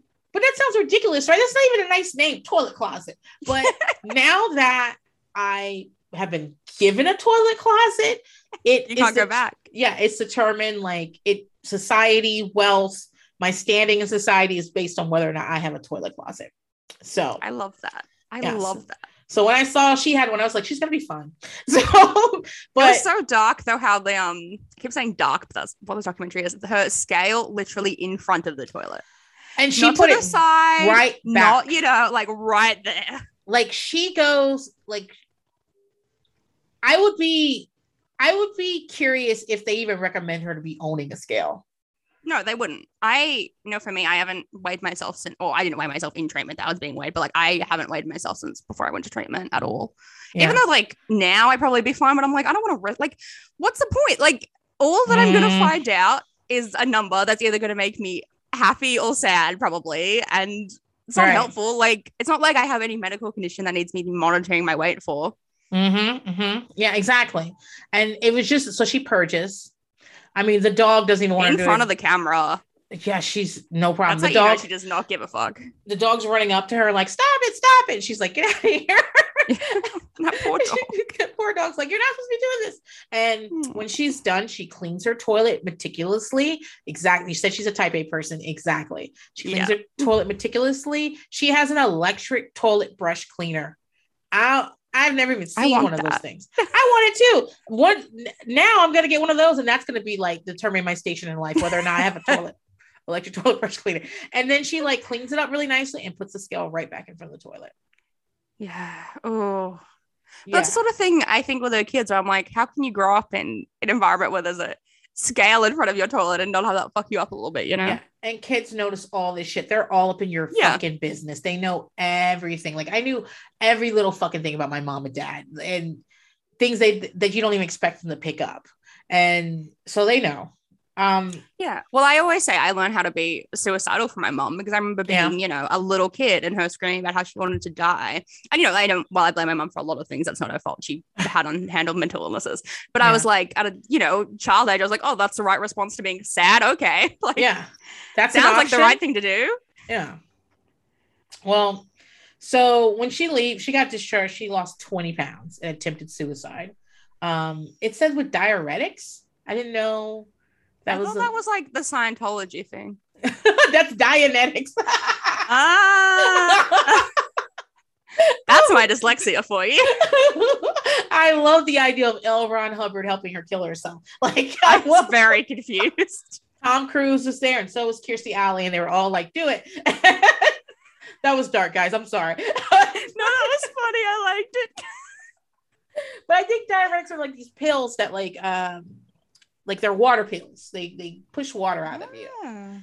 But I didn't know. I guess if you got like real dehydrated, you die. I guess. I know. So she tries to kill herself, and she returned to Renfro. And as of like after a second, she's been in recovery. There, I every update I've seen, she's still in recovery. So that sounds good. That's good to hear. I definitely think it's not uncommon for people to go to eating disorder treatment more than once, especially within like the same year, even. Yeah. Because that shit's hard. And it's hard. And then like, especially she left before she was ready to leave. And I wonder who's keeping her kids. And like, I'm sure dog. That dog that told her not to do it. Like, what if we find out that dog's like a accommodations dog and is really like has been trained to help people with eating disorders? That would be awesome. That should be a thing. Is that a business? Yeah, that could be a business idea, guys. And the dog was so smart too. So it's helpful. But like, I just think about like, I'm sure they don't have time to get into this, but I'm thinking about like her family dynamics because I'm sure her kids are with like a parent or like one of her or sister or something like that. And their dad didn't. Well, she moved the kids to a different state without like seemingly any pushback. So I don't think the dad would be that present. Yeah, and so like unless he was moving too, I don't know. I don't think so. I mean, can you imagine an ex wanting to move, like being like, "Oh, sure, I'll move states." Because you need to go to outpatient treatment at your eating disorder. Yeah, that's not something that happens. No, more likely they'll sue you for custody and be like, "You're a bad mom, and I'm gonna take the kids from you." But I'm just worried. I know that it's more complicated than she could just get out of treatment and then go right back. And like, I know it's more complicated than that, and it probably that all affects her treatment, like these outside pressures, One more thing I want to mention about her. She was talking, like we watch her put on the same clothes over and over again in the mirror. Yeah, there's definitely like, I mean, I'm not a doctor, but there seems to be some sort of OCD element to her, which I think is for a lot of people with eating disorders, but especially with her, there seems to be some OCD going on. Yeah, she said she'd put on this like 20 different pairs of underwear before she leaves the house. Yeah, that's something. I don't know what, because I'm not a doctor, but that's something that's not working in your brain properly. Well, I'm sure there's like a ton of like cross mental illness stuff that people like realize in treatment, like that. Yeah. They thought it was about what they looked like, and it turned out to be like a lot of other shit underneath it. Yeah, well, I don't think anyone just has an eating disorder, like there's at least depression under it, there's always it's masking something, the same way people aren't just addicted to whatever drug or alcoholics. It's covering something. Yeah, it's not like you like the taste of gin. That's the whole reason you're there. But exactly. I can see on day one you get there and they're like, "What's your problem?" Well, man, I love gin. It's so good. That's why I've killed several people with my car. My family has left me, but I just love the taste of gin. And then like, I don't know, 90 days in, they're like, turns out I actually have so much fucking underlying trauma, a mental illness, and it really wasn't about the gin. Turns out, interesting, So I want to hear that person's backstory. What's that documentary? Yeah, I'm working on it. So the next person I want to talk about is Shelly. Shelly's 25. Again, I think she's the protagonist of the story, right? We start with her intake. We end with her going home. She is, they're showing her around, explaining the rules of the meals, taking pics, searching her stuff. This is all normal stuff for treatment. Like, I know everyone. Yeah, go ahead. Sorry, I interrupted. I'm really bad at interrupting. I interrupt it reminded me. Good. When I went to treatment, right? So they obviously like scratched my back, whatever. And I was dumb. I didn't put all my medication in like one spot. It was just throughout my bag. So they took it all out. and they missed one thing. I think it was just like vitamins. I don't even think it was medication. Mm. And then when I was unpacking, I found it and I was like, oh, I better give them this. I went up to the front desk and I was like, here you'll go. And they're like, oh, we need to search your room again then. And I was like, but I didn't, I gave it to you. You missed it. This isn't my fault. And I remember 2 nurses came and one was just sort of like, you know, making sure there was nothing obvious anywhere, sort of just going through the motions. But the other one was acting like I'd snuck in some sort of spy equipment. She like lay on the ground and was looking under my bed. And the other nurse was like, yeah, the other nurse was like, you don't need to do that. Like, they're obviously not hiding anything. It's fine. I'm so lazy that I'd be like, if you did that, you should be able to have it. A majority of the nurses at my treatment center were really, really nice. And especially the ones that we had, like a majority of the, you know, most days are super lovely. It was just occasionally you get something, you'd be like, where did you learn? Like, what's happening? Well, do you think that the staff in this doc were nice or like effective or like, what was your impression of them? It was hard. I thought the therapist was really nice. The guy, yeah. Yeah, I think it was the dietitian who like yells at, like calls Shelley a liar and then, you know, it's proven wrong. And she was like, oh, I'm sorry. That's a nutritionist. Whatever. Yeah. I was like, fuck her.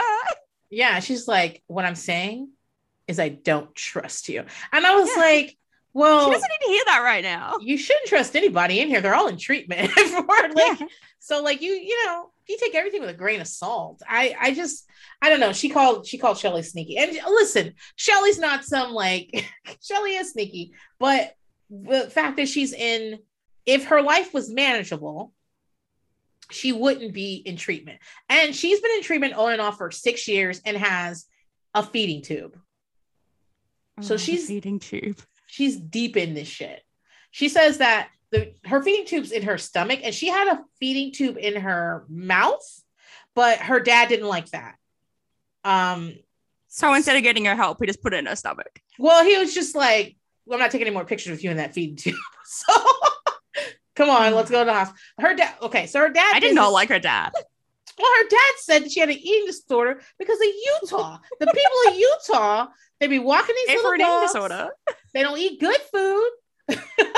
These people in Utah fucked her up. And Shelley actually had to be like, well, you know, I don't think it's Utah. And even I was like, okay, well, start that sentence over. What you said is you and your wife got a divorce. And she and Shelley, like the kids and the wife, relocated to Utah. I'm assuming she's a teenager or at this point. Is it Utah or is it the fact that like she had a traumatic event happen in her life and she had her whole life changed, stressed her and like exasperated something that was already there? It reminded me of like those Dr. Phil episodes where there'll be a parent with a troubled teen. They'll be like, she just turned 15 one day and completely changed. And they'll be like, oh yeah, she was like sexually abused and like bullied and we moved like 18 times when she was a kid, but she really wasn't a problem until she was 15. Yeah. You know what I mean? Yeah. Like my kid's therapist always said that like when people talk to her, the first thing that goes like, it just happened overnight. And she always finds out that is absolutely not the truth. And that it just happened overnight because it doesn't even make any sense. Nothing happens to anyone overnight. Maybe you just started noticing overnight. Exactly. And I think that's really true with eating disorders because by the time people start to then notice, it's often already that person needs help now, you know, like in rare occasions, obviously not, but a majority of the time, by the time you've noticed that this isn't just a diet or losing some weight or growing up, it's an eating disorder, that person's already been suffering for who knows how long. Sure. That's true. Shelley's a psychiatric nurse and that was a yikes. I know. And like, but you're like, yeah, obviously when you're in the psych ward, those people have lives, right? They're just not like, sitting there waiting for the next patient to come in. They got their own shit, you know? Yeah, no, it's just sad that she's obviously someone educated in mental illness and it still just doesn't click with her. Oh man, I feel like she uses that education to like further her. Like she talks about stealing insulin to kill herself with. And that she was crushing up pills, and they were like, what kind of pills? And she just starts naming off every pill in the fucking world. And I was like, oh, I think she made up some new fucking pills when she was talking about that. I was like, that's not even out on the market yet, Shelly. Why did you get that? And she was gonna crush them up and stick them in her feeding tube. Oh, dark. Ugh. There's also I don't know what's good. It was just the topic was interesting. Documentary on YouTube that's British about people with I completely am with diabetes. My brain was like, what is the word for diabetes? Who have eating disorders? And it's interesting because basically every treatment center is like, well, we're not really qualified to help if you're, using your insulin to fuel the eating disorder. Like, we don't know what to do with you. Right. That must be so complicated. Yeah. It's interesting. Yeah. I bet there's a lot of people that are in like situations where, or I think a lot about people with disabilities. How certain things happen that there just isn't anybody that is willing to take them on. Like, think about someone who has like maybe Tourette's or something like that, and also has like a drug addiction, and also, you know what I'm saying? Like these things that are laid on top of each other, and trying to find the appropriate help for. And then also you have to take certain types of drugs, and then that interacts with other things. And I remember watching an intervention episode that was about someone who had something like a diabetes, and they were like abusing their insulin. But it's all like you're like, oh, we'll just take the alternative to insulin, Yeah, that's not. I think possible. Even like my treatment center was even hard if you had like a dietary requirement. Like I know one of the women there was Buddhist, and so she was like couldn't eat egg, and she was like, I just had to give that up while I'm in here. Like it was that between that and getting better. And I was like, that's fucked. I mean, but like I get it because it's hard for them to make, but also she should be able to not eat egg like, if it's for a religious reason. Oh yeah. And did you see? Okay, there was that moment where the chef, the guy who makes all the food or whatever, was in the office, the doors open, loudly talking about how he needs to lose weight, and they're like, you should eat 6 meals a day, or they're giving him advice. I was like, people can fucking hear you guys. You're in here. Yeah. That should not be talked about anywhere on this site. Like, I don't care if you're in the car park. I don't care. Like, shut up. Nowhere. No, because they can hear you, and you're like literally yelling out stuff that is triggering or things that they've used to further their disorder, and encouraging him. And I do understand he doesn't have an eating disorder, right? I do understand that. But I don't know, I'm not addicted to alcohol, but I wouldn't just be swigging a beer in the office at a rehab center. Exactly.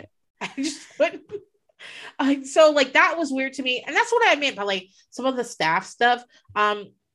When Shelly, so they call it like a team meeting, I guess. And it's where every person that works on your case, so the psychiatrist, the therapist, the nutritionist, all the nurses, everybody that works on your shit, all meet and talk about you. And then you come in the room and they talk to you. And they were we had those at my treatment center too. They were on Fridays. And did you so it felt to me sometimes like they were talking shit about them. Yeah. Look, it does feel a bit that way sometimes. I remember, so my first week, I don't think there was a single day I finished every meal. I remember they came in and they were like, look, if you don't do this, we are going to make you leave. Well, the thing with my treatment center is you had to actively want to be there, and you had to be, they were they weren't if you don't eat, we can never have a substitute once or we'll kick you out. They were just you need to be making the effort. So I do get it, but I was just I don't want to talk to any of you anymore. Please let me leave. Yeah. And they're not in an involuntary psych ward. They're not in prison. Shelly often, so they drink this resource thing. I guess that's to get nutrients. It's it's just like a protein shake kind of thing. Taste wise, I don't know what's in it, but it helps you get the nutrients you need when you're not okay. So they make them drink that, and she wouldn't drink it, and she wouldn't eat the food and stuff. And there's nothing they can do about that except for discharge. So she would have just been discharged at I don't think there was a single time I saw someone not finish their supplement. Right. So you have to drink that. But they're just saying that like she's sneaky and you got to watch her. And then they come in and they say, because the thing that Shelly did was she told a nurse, I'm assuming they get the vitals and everything, that she had been using her tube to purge, her feeding tube, which it makes it easier for her to purge. She doesn't even have to throw up. She can just like push it out. And so obviously she said she told that in the team meeting. And so they want to take out her feeding tube because they think that it is helping her along in the disorder as opposed to like, making it harder for her. And she apparently agrees to it. I hated the scene where they show the little like camera going in to take it. Oh, made me feel so gross. Matilda, why did they show us that? It was so like, did they need to make the runtime or something? It was so not needed. It was not needed. This is not an episode of Botched where we're going to see a bloody surgery scene. It just came out of nowhere. I didn't even understand. Like, at first I was like, what am I looking at? But they take it out because it's hurting her rather than helping her at this point, because she can eat, she just won't. Well, she will eat orally at this point.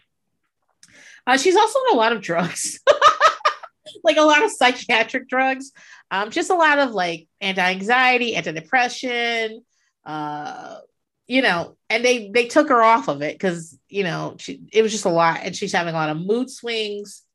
And at one point they find, okay, so this is the problem.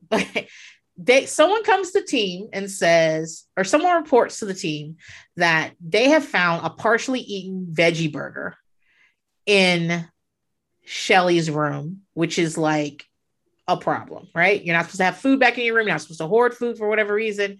They found it in there. And that's when she loses a level. Okay. The nutritionist says, I do not believe you. I'm not going to believe you, you filthy fucking liar. He was so mean. Fuck you, Shelly. We hate you. And like Shelly's crying and she's so upset. And I understand why she's upset. Now, before they revealed that this didn't happen, I didn't know whether to believe her or not, because like I said, I have 5 fucking kids and plenty of times someone's been crying in my face going, no one believes me. And we find out they were fucking lying the whole time. And then when I go, why were you crying and we didn't believe you? And they'll be like, because I wanted you to believe me. I was like, but you were lying. And they were like, yeah, but I still wanted you to believe me. And so, but like, so to me, when I saw that scene, I was like, it could go either way. I don't know. I wasn't there. I don't fucking know. She could totally be crying and she did do this stuff, or she'd be crying and they're like fucking with her. But what it turns out is that the veggie burger wasn't found in her room. It was found near her bathroom, not even in her bathroom, I think near her bathroom.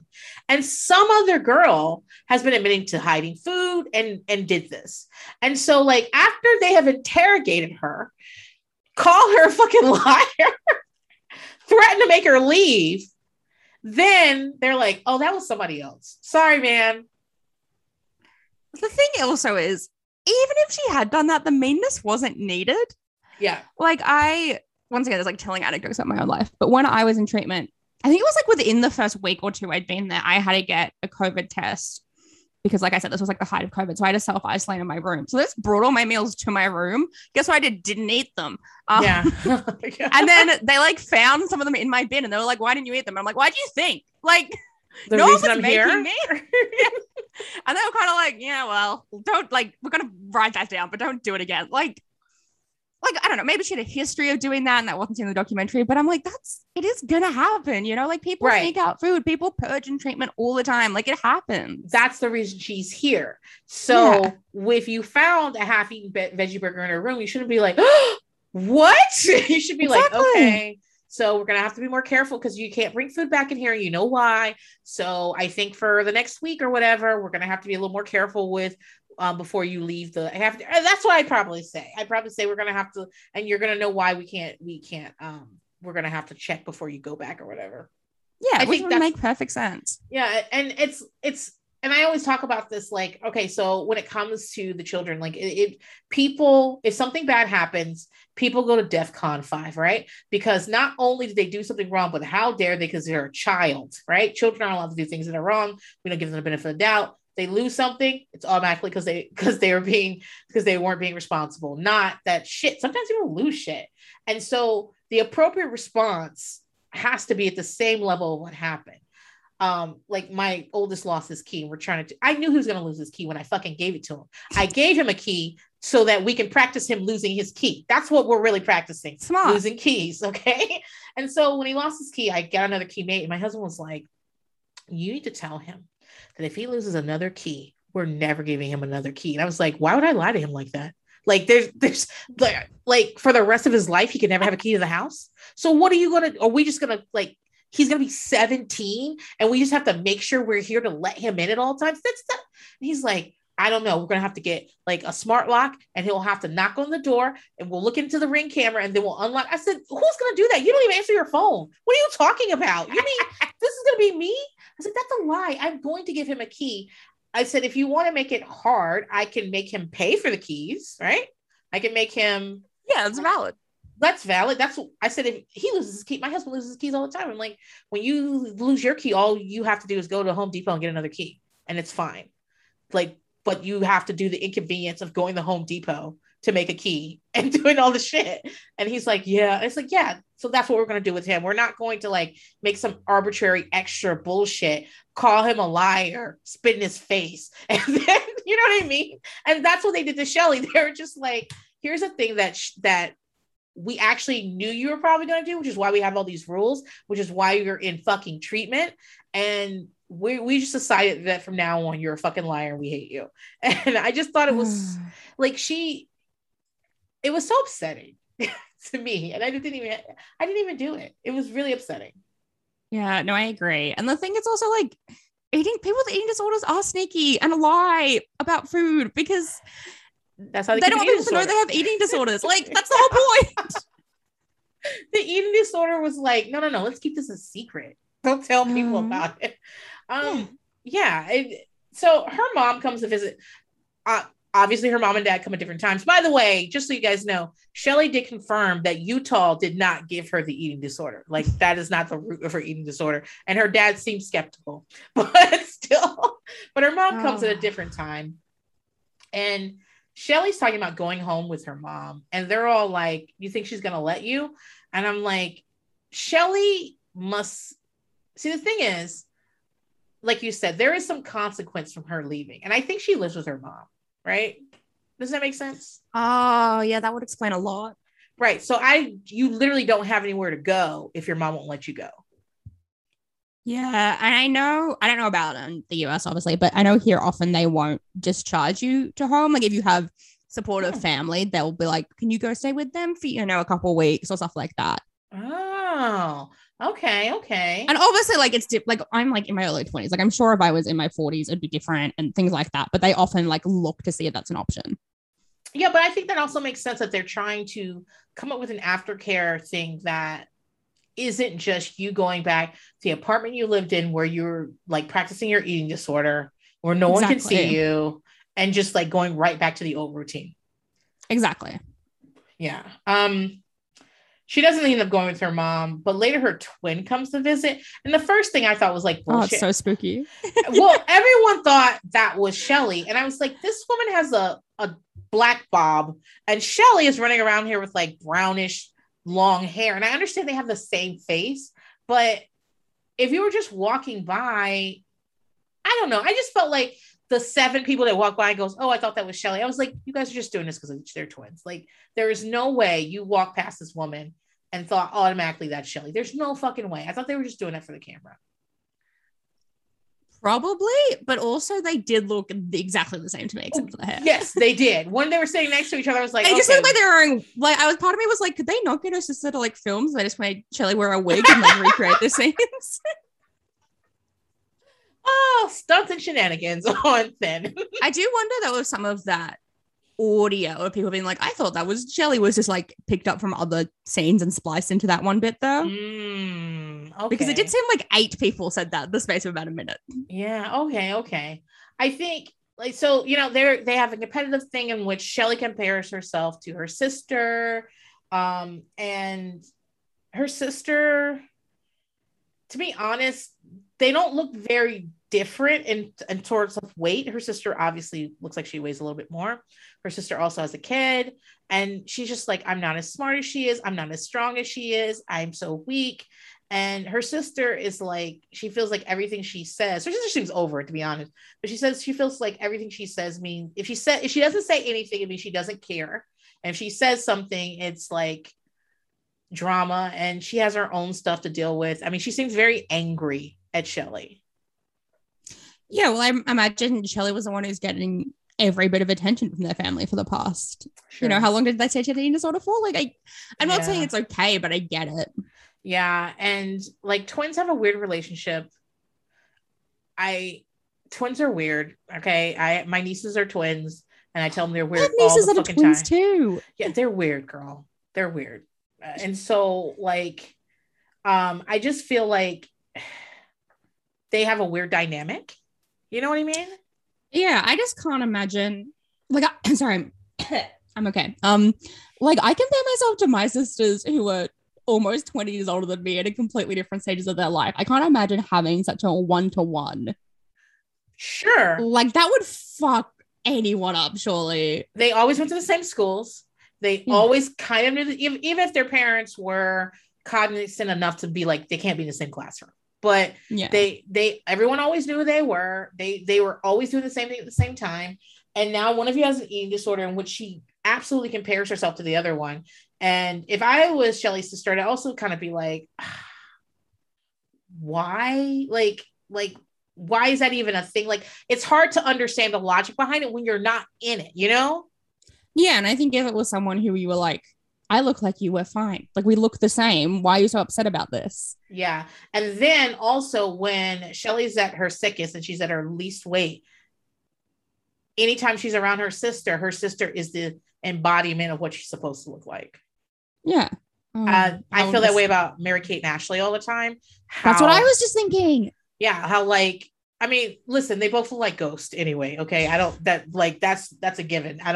They look like they've been dead a really long time. But the fact is that when Mary-Kate is at her worst with her body stuff, the person she is closest to in the world, it is difficult to be around because she's supposed to look like that. I bet just wish Mary-Kate and Ashley were on social media. All I wish in this world. And I know it will never happen. It's not going to happen.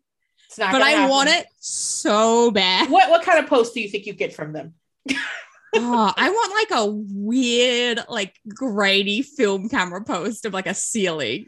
Like that's what I want. All you're gonna get is sponsored posts for cigarettes. That's all you're gonna fucking get. Legal? I don't even think it's legal, but I think that's what's gonna happen. I love that. I love any time Elizabeth Olsen casually brings them up in conversation. I'm like, bitch, give me more. Oh my goodness. And Elizabeth Olsen is probably so fucking tired of you guys asking about Mary-Kate and Ashley. I bet you, if you even say, she leaves the room because she knows you're about to say Mary-Kate. I bet you can't even tell her you saw the Joker and she's like, Heath Ledger, I'm leaving. You're not going to bring up fucking Mary-Kate to me. You're not going to bring up any of this shit.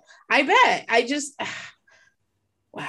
Well, yeah. So being a twin and one of you is having super body issues and the other one, it's tough. Like you already have twins together or already like have a weird relationship, have weird stuff going on, not even stuff from themselves, but things other people put on them. It's just like a part of this relationship. And then after all that's said and done, now I am in like the depths of a eating disorder and you're not. Like she's got a kid, it's like she's got her whole life going on, and Shelly feels inferior to her in every way.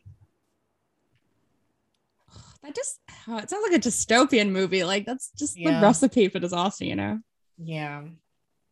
So I'm going to talk about Shelly and Polly, but before that, I'm going to finish. Shelly leaves. I think she's the only person that doesn't leave because insurance ran out. I think she like just Like, I think she's from wealthy parents because she just leaves whenever she's ready. And they want her to stay in Florida to do outpatient, but she doesn't. We watch her get on an airplane to go back. And that's the end of the doc is when we see Shelley on an airplane going back to, which means to me that the director and possibly the camera person just went and got on an airplane to follow Shelley home and film her. Yeah.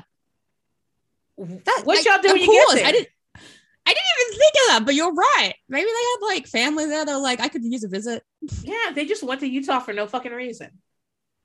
So, damn. Or maybe they filmed something there that they couldn't use. I don't know. But as far as Shelley goes, she is the most public of everyone in this. When she got out, like she said that she ends up relapsing and she ends up going to electroshock therapy for her depression, which is not a thing I hear about very often. Do you hear about people doing electroshock therapy? Yeah, there was at my like treatment center, there was a whole thing of people doing it there. Like it was an option of things to do. I thought it was like I think of it as it's called something else now. It's not called electroshock, but it's the same principle. It's called like T. It's initials, and that's why I can't remember it because I'm dyslexic. But it's like T something. I know my mom did it as well when I was a kid. It did not work for her. But this seems like a rare thing. I feel like I've never heard of anyone doing it. So maybe the reason I've never heard of anyone doing it recently is because it's called something else now. Yeah, I know Carrie Fisher was doing it. Really? Before her, yeah. Before she said it was really helpful, but I guess who knows? But yeah. So it's not. I mean, like it's not like common. Like it's not like an antidepressant. But I know it's not unheard of, and especially if you have treatment-resistant disorders, it's something people try. So when this came out, it really triggered her. She had a relapse because of all the attention around it. Because I mean, she is on the fucking cover of the fucking movie. She ends up getting married, but she has a few more relapses, and she says she's in recovery now. She also went to rehab for a drug addiction. Surprise, surprise. And in articles now, the way she describes it, she doesn't have an eating disorder. I very much hope that is true. Yeah. When it says she went to rehab for a drug addiction, I was like, okay, that makes sense because you showed up with so many fucking like prescription pills. And I don't think I think she's one of those people that doesn't realize that not everyone's on 8 prescriptions at once. You know what I mean? And they find that it kind of ties into Polly's story, but they find the pill in her room when they do the room searches. Yeah. And that's because Polly gave it to her. So let's talk about Polly. Polly is, how old's Polly? Is she the oldest or does she just look the oldest? She's 29, so Alyssa's older than she is. Yeah. That's also the thing with restrictive eating disorders. Often they do age people. Yeah, they really age you. I was thinking about that when you remember when Paris's documentary came out and Nikki Hilton got on the screen. I was like, who the fuck is that? Who is that old lady? And people were like, don't forget that like being incredibly thin, being an incredibly thin white woman makes you look so much older because you don't have that fat on your face to kind of round you out and make you look younger. I could not get over it. It's all I was tweeting about for like days, how old Nikki Hilton looks. And people, I listen, I got a text from someone saying, Chris, you got to stop talking about this. You got to let this go. And I was like, I don't know if I can. There's this like little, I guess it's the thing where it's like, is it reality TV? It's a documentary. I don't know. Thing here. It's called You Can't Ask That, where they get people from like a minority group or something, and they ask them like stereotypical questions. There's like Indigenous Australians or like alcoholics or people who've like murdered someone. You know, it's really interesting. And there's an eating disorder episode, and they have the people at the end. They show like what city they're from and their age. And there was this woman who I was like, she's like 75, 80, and she was like 50. And it shocked me. I was like, that is the oldest person I've ever seen. What do you mean she's 50? It really, like, gaining all that weight, losing the weight, it fucks with your organs, it fucks with your skin, it fucks with everything. So Polly is resistant to treatment is what she is. She wants to be Angelina Jolie and Girl Interrupted. Like, that's who she thinks she is. So bad. Oh my God. Yes. And like, it's not, I just want to be clear. Like, at no point was I like, why is she doing this? I know why she's doing it. She's going through a lot of shit. She's in fucking treatment, and she's probably someone who has issues with authority. Keep in mind, treatment centers have all these rules that seem arbitrary. I mean, I understand why we're not allowed to give other people medicine. I understand why we're not supposed to smoke inside, standing on the fucking sink, smoking into the fan. Okay. Like, I get that. But also, if you've been smoking if you're smoking a pack and a half a day, there's no amount of smoke breaks there that's going to like give you what you need. You know what I mean? No. Like, yeah, I think it was on my second day of treatment. I remember talking to one of the girls and I was like, oh, there's so many rules here. And she was like, well, I bet your eating disorder has more rules. And I was like, oh, shut up. Damn. She was like 19 too. And I was like, fuck off. She got you. Yeah. Yeah. Okay. All right. But like, the thing is that, so they have all these rules, but it's because they're managing big groups of people. They have to ensure things. Like, there's a no tattoo and piercing rule, but that's probably also having to do with like self-harm stuff. Yeah. And the impulsivity of, right, body modifications. Like, and however long you're going to be in eating disorder treatment, like, you can just get a tattoo afterwards. Like, yeah. But I do understand why, looking at that rule, be like, what? I'm not going to get a tattoo. Why wouldn't I get a tattoo? But I understand why the rule's there. But Polly, whose actual name is Pollock. Okay. And I don't know if that's for Jackson Pollock or for like Castor and Pollocks. I don't know, but her name is Pollock and she goes by Polly. And I was like, maybe she really likes Polly Pockets. That's also why she's there. She's there for her eating disorder and for her Polly Pocket addiction. They didn't show us that part, but that's part of the reason she had to leave. She had like a lot of Polly Pockets in her room, a lot. And they were like, listen, we can't do this. There's nothing we can do for this. But I mean, she's from Chattanooga. She's got this scratchy voice and accent. She's fun. Don't get me wrong. She seems like a lot of fun. And she's funny. And her and Shelly immediately click. You can see they're like best friends. And yeah, and it's very much in that treatment way of, oh, this person's really easy to connect with. I'll be friends with them. And then like 3 weeks in, you're like, oh, there was a reason they were really easy to connect with. It's because no one else wants to talk to them. Right. So the whole like this love story of Shelly and Polly probably lasted 3 fucking weeks. It did not last very long. And so Polly's in there because she admitted herself after a suicide attempt over 2 pieces of pizza. It was the last straw. Also felt very realistic. There was a time where I attempted suicide because I ate and didn't purge that night. And I was like, I can't deal with this. I can't live like this. I can't, which is fucking ridiculous. Like, yeah, it's so weird now because I feel so confident in my recovery. But I'm like, no, there was a time you really, really had an eating disorder, babe. Like, yeah. I mean, doesn't it feel like it was a different person almost? Yeah, like so much. Yeah, but it's actually her birthday, and her family is going on this big Disney trip, and they're going without her because it's already been planned. Like, I'm sure they've already spent money on this shit. And so what is the whole family not supposed to go to Disney? And I understand how she feels like they're like celebrating my birthday without me. But yeah, there's no right option there. Because like you said, they probably already had all the hotels booked, all the, flights, all that stuff. And the kids are excited. But then she's also going to feel like shit. Yeah.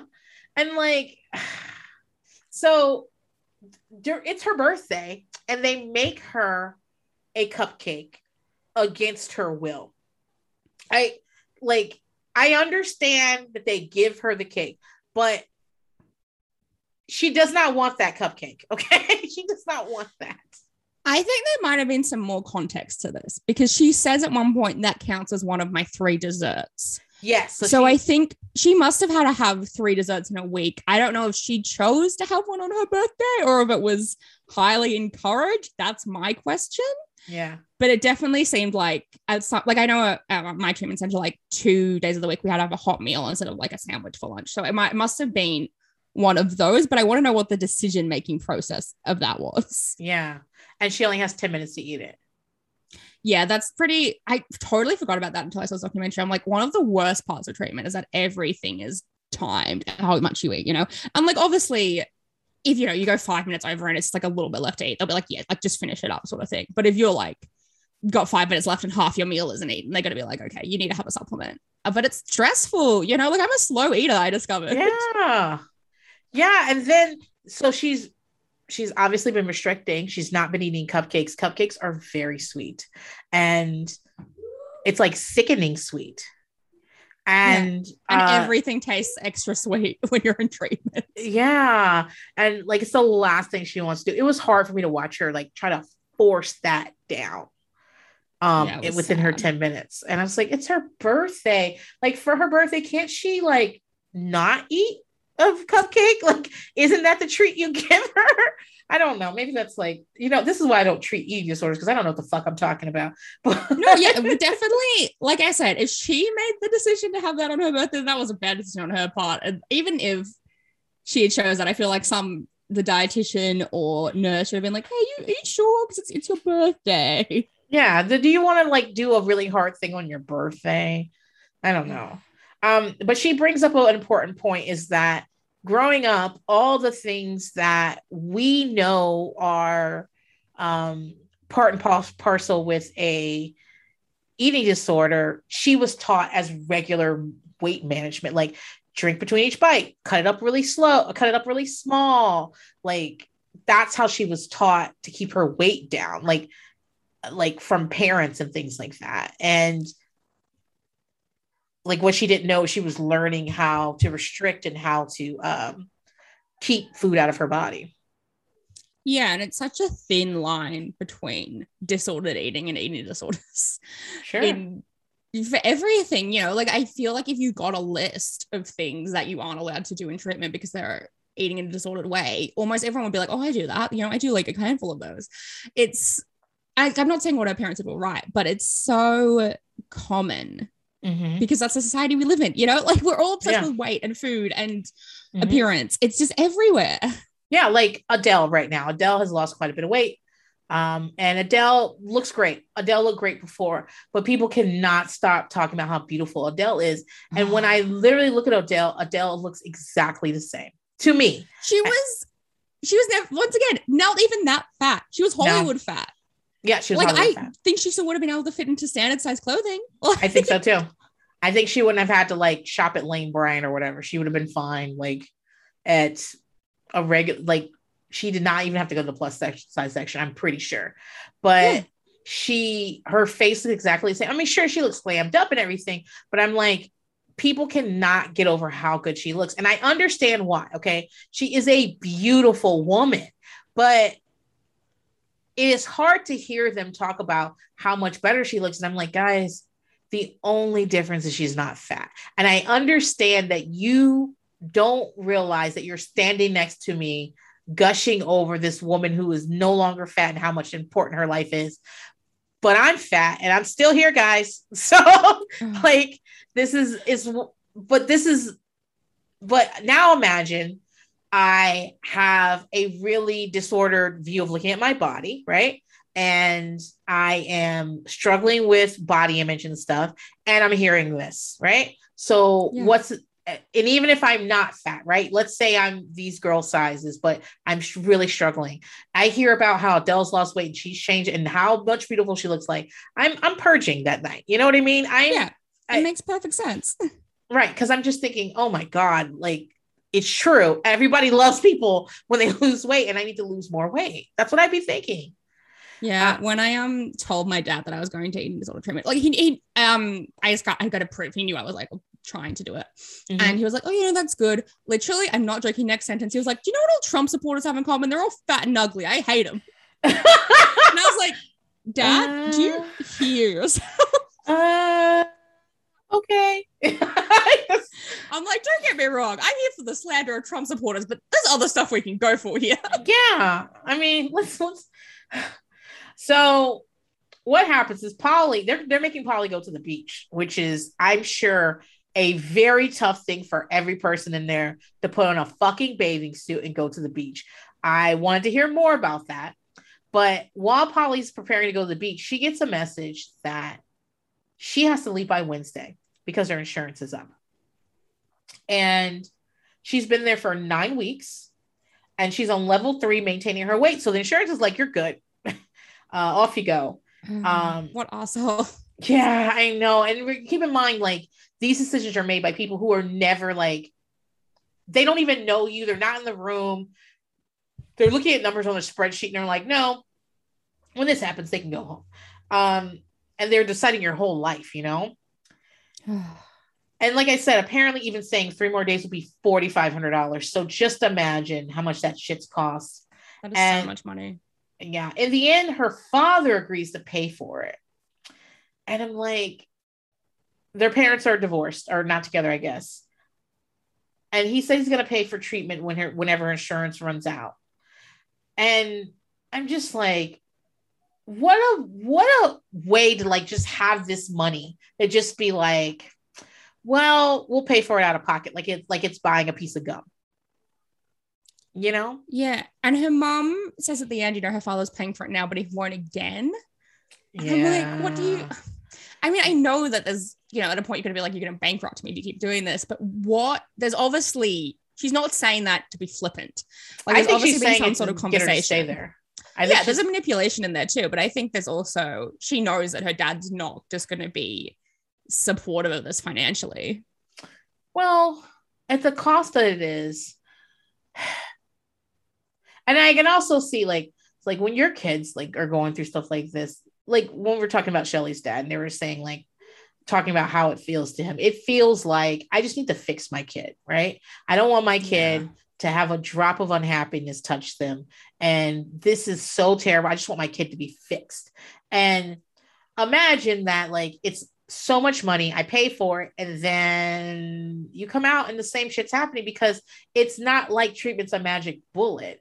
And most people have to go to treatment for certain things over like many times. But I still can't imagine being like, I'm just not going to pay for it. I can't imagine that. If I could. If she'd been in treatment before? She probably had. Like, and she's what? She seems like she's been around the block like a few times. You know, she knows what's going on here. I'm not sure. So the things that we see Polly doing, Polly standing, like Shelly and Polly, and there's I think her name's Kaylee, but it's spelled like Kaile, are standing on the vanity in the bathroom, smoking into the fan. And I'm like, guys, probably everybody on the fucking floor can smell you smoking. Like, you can't smell it because you smoke, but every person that walks by is like, somebody's smoking in there. Yeah. There's no fucking way. But they're doing stuff like that. She's insubordinate. She also sorry, I'm interrupting with another anecdote, but I think they're funny. No, go ahead. The courtyard at my treatment center was locked almost the whole time I was there because people kept smoking in there. And you were allowed to smoke out the front, you just couldn't smoke in the courtyard. And the courtyards led directly into a vent that had like the elderly unit. Oh my God. So they were like, guys, you are going to kill the old people. You need to stop smoking. But you know what it is? When you want a cigarette, you don't want to walk all the way out front, put on, no. No. I don't even smoke. Permission. Yeah. And get your stuff together. And apparently, so they do a sweep of everybody's rooms. So apparently they aren't supposed to have the cigarettes. They're supposed to be like up front or something. Yeah. At my treatment center, that's how it was. You had to ask for like, obviously the lighter, but yeah, they had kept your cigarettes too. Yeah. So Polly's been doing all this stuff. And then at one point she gets some time off and she lies and says they just want to hang out in the bookstore because with a girl named Michelle, because she's like, we studied literature and we just love being in bookstores. And I'm like, and then they laugh about how stupid that is. I was like, I would love to go to the bookstore for an hour and a half, but whatever. I guess I'm a nerd. And so especially if you've been in treatment for 9 weeks. I'm like, Yeah. because I couldn't do any like proper leave because of COVID. If they offered me to go any store, I would have been like, sure. Go to Yeah. the supermarket for 2 hours, probably. Like, Just walk around there, see what they got. yeah. But so they go to get tattoos. And so the symbol they get is for eating disorder recovery. Is that what that is? I've only seen this symbol in 2 places, and one was my eating disorder treatment, and one was in this documentary. Oh, really? Okay. Yeah, So it's not. I don't know if it's like they send it to treatment centers or what, but I don't feel like I ever see it anywhere else. yeah. And I follow like a decent amount of like recovery people online. It's not used. Yeah. Well, they get it tattooed on them. And remember, they've signed a thing saying they're not going to get a tattoo. And They also even get it tattooed like on their stomach, where exactly it would start to bulge if you gained any weight, you know? like that hip bone part right there. Yeah. Like, and the guy was giving the tattoos like, oh, what are you getting these tattoos for? And she's like, oh, we have eating disorders. And he's like, oh man, that's fucked up. You guys should eat. Wow. I wonder if he was asked to ask that, because I have a decent amount of tattoos. I feel like no artist has ever been like, oh, so what's this for? Like, they don't care. Like, they've tattooed like so many people. Exactly. Like, what are they gonna do with that information? Unless it's for a reality show, they never make you. They don't ask. They really don't ask. They're just like, is this right? Like, can you check the spelling? Yeah. Like, can you look at this and make sure? Because I'm about to put this shit on your skin for life. And so, literally, you could be getting like the most meaningful tattoo to you in the world, and they just be like, whatever. Like, yeah. And I think it's more like if people want to tell them what the tattoo is for than a tattoo artist wants. They're definitely. like, like a bartender they're like, you want to talk to, and they're like, girl, this is my job. Okay. Well, exactly. Look at it. Like, when it comes down to it, every tattoo artist who's been working for more than like a year has tattooed, you know, someone's dead relative's name or birthday or something on them. Like, they've all seen shit. Yeah. They've seen wild shit. So, but you know, he fixes their eating disorders by telling them to go ahead and eat. And then he says you should eat 6 meals a day. Keep your metabolism up, you know? And I'm like, these girls know more about cutting weight and metabolism, and they know more about this than you will ever fucking know, okay? Because they have been like in this shit, okay? They know all the fucking tricks of the trade. So please don't give them any like suggestions about what to do about metabolism. Get the fuck out of here. He was so stupid. It was so stupid. But they are like, this is a secret, and then they promptly tell 85 people. That's the thing, is like they didn't have to tell anyone. No one would know, because although they check for like self-harm stuff, I just don't, that's covered by your underwear. I just don't think that they were going to check that. And I think they'd only check for self-harm in people who had a history of it as well. I don't know if they'd be checking that for everyone. Yeah, okay. And so they promptly tell everyone. And we get a lot of scenes. So it's like, it's a pre-social media age. Like, I'd get it now if you posted a photo of it and got around, but they just go tell everyone and show it to them. Yeah. And so, you know, they're just hanging out. They're jumping off the window onto the bed. And the mother and me was like, great. So now someone's about to get hurt. There's also every psych hospital or like treatment center, anything I've ever been, is like, no one else can go in your room. Like, what? They're playing music. So I don't know what the fuck was happening there, because like I mean, you know, I like a reasonable thing, like I said before, like if you were like, hey, I just really want to show so and so this t-shirt I have, we're just gonna leave my door open, we'll be in there with the door open. That's, you know, that's something. But they were like having a party. I don't know what was going on. I didn't know either. And they were like, oh, I'm already in trouble, I gotta go. I'm like, what? I couldn't even believe they had the doors closed with like 4 or 5 women in there, just plus all the like camera people and stuff. Yeah, just playing music. And I was like, this is like a party. And seriously, jumping from the window to this little fucking bed doing a flip is like one of the most dangerous things you can be doing right now. I know you guys all weigh 60 pounds, but I am scared of like what you're doing. And their bones would be brittle.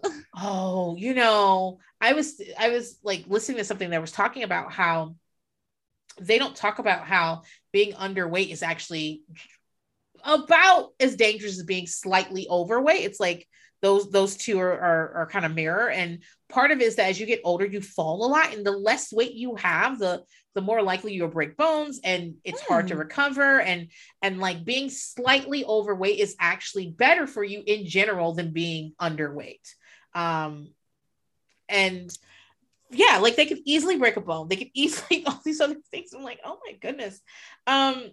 So yeah, and in treatment, everyone's on some sort of vitamin. Like, there's no one who's not deficient in something. Sure.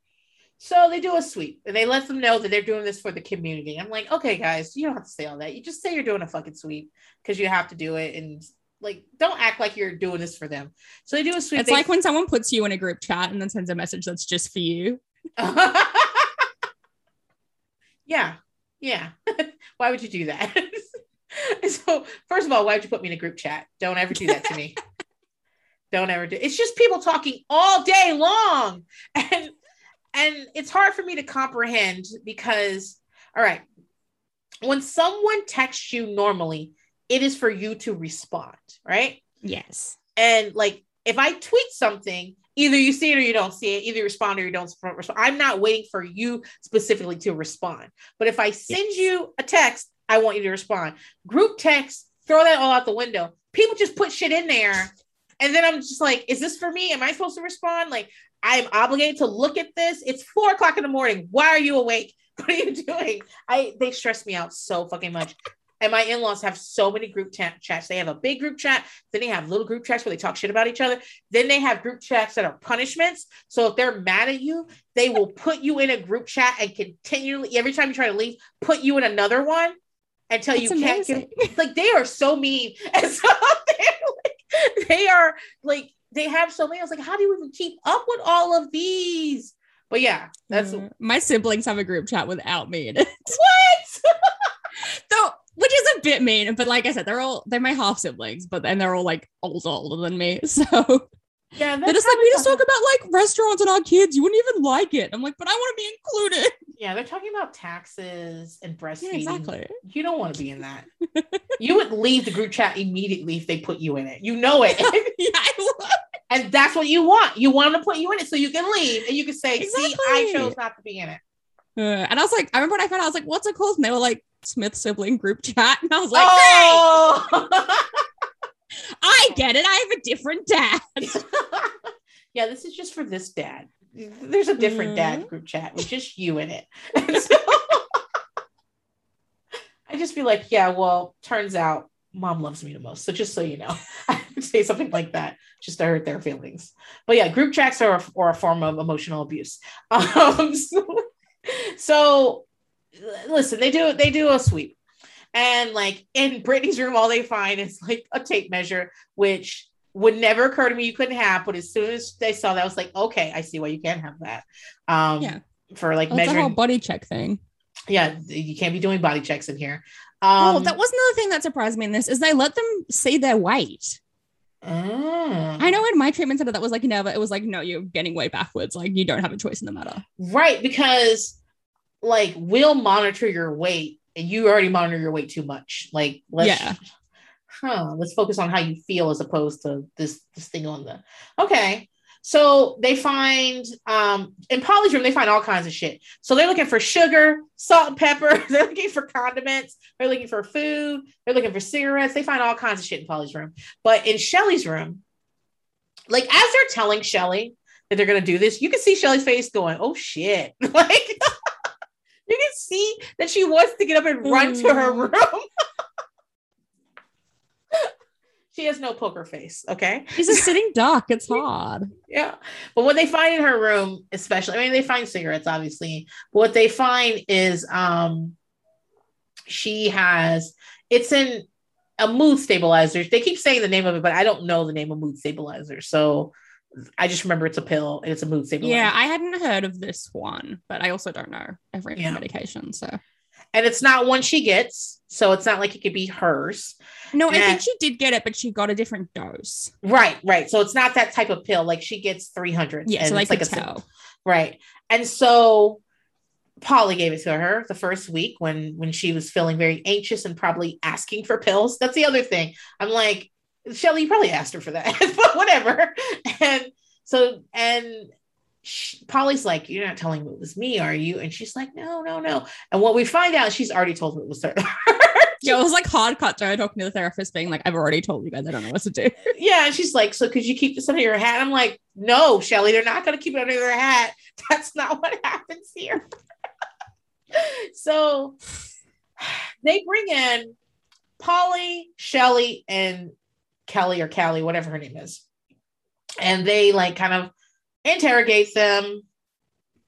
No, maybe this happens first. No, before this happens, they're at a group and Paul and someone, they're like, hey guys, turns out we can all smell cigarette smoke.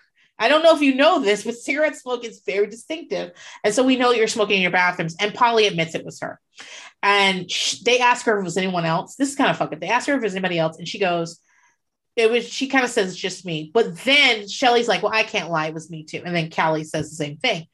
And then Polly gets in trouble because when they asked if it was just her, she didn't say. And I was like, she's admitting what she's doing. She doesn't want to admit what other people were doing. Like, I understand why that's a rule, right? Because secrets keep you sick. That's just part of your eating disorder is you keeping things secret, hiding things, covering for people, all that, right?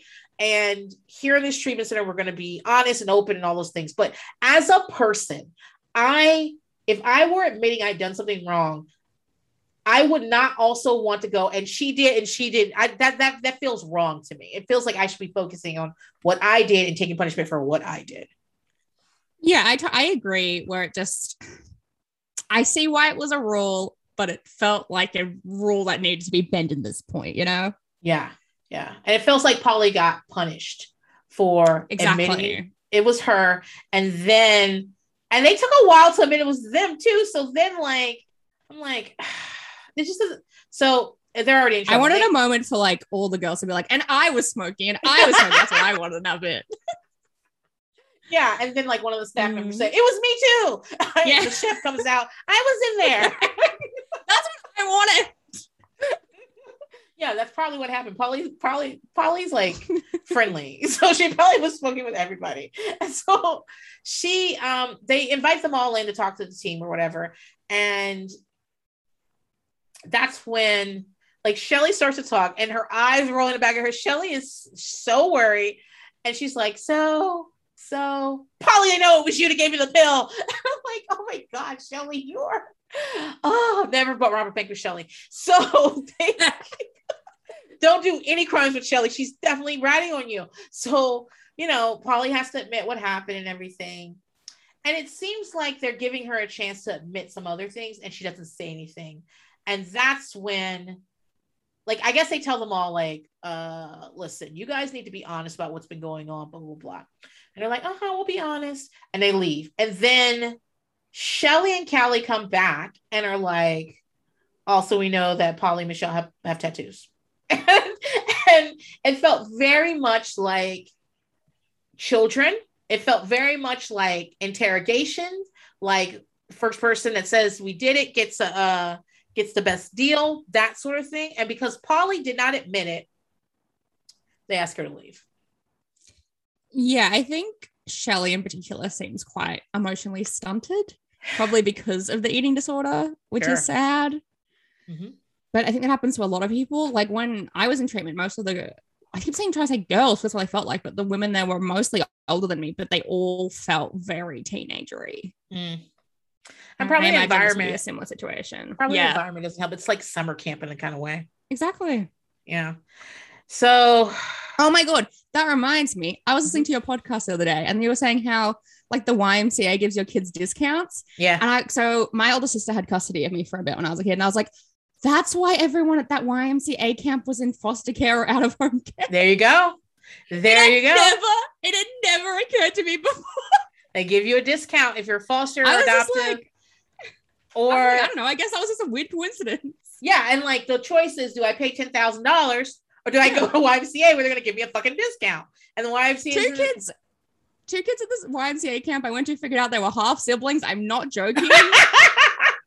Like Parent Trap style. It was a week long too. We don't have like long summer camps in Australia. It was so strange. Oh, it's so fucking hard. Like my kids were playing at a park and they saw a kid they used to be in foster care with at the same home.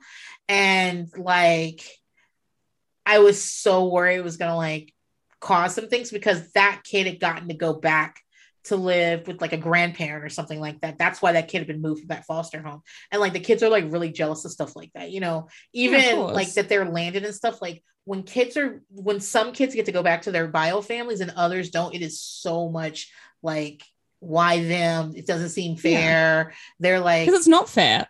Yeah, it's not fair. Like, and sometimes I have to be like, guys, a lot of shit just isn't fair. Like, there's no way to make it fair. But like seeing him at the park and they were like, that's so and so. Like, also, I had some fosters once and we went to Trolls Live because it was free because they would give us free tickets.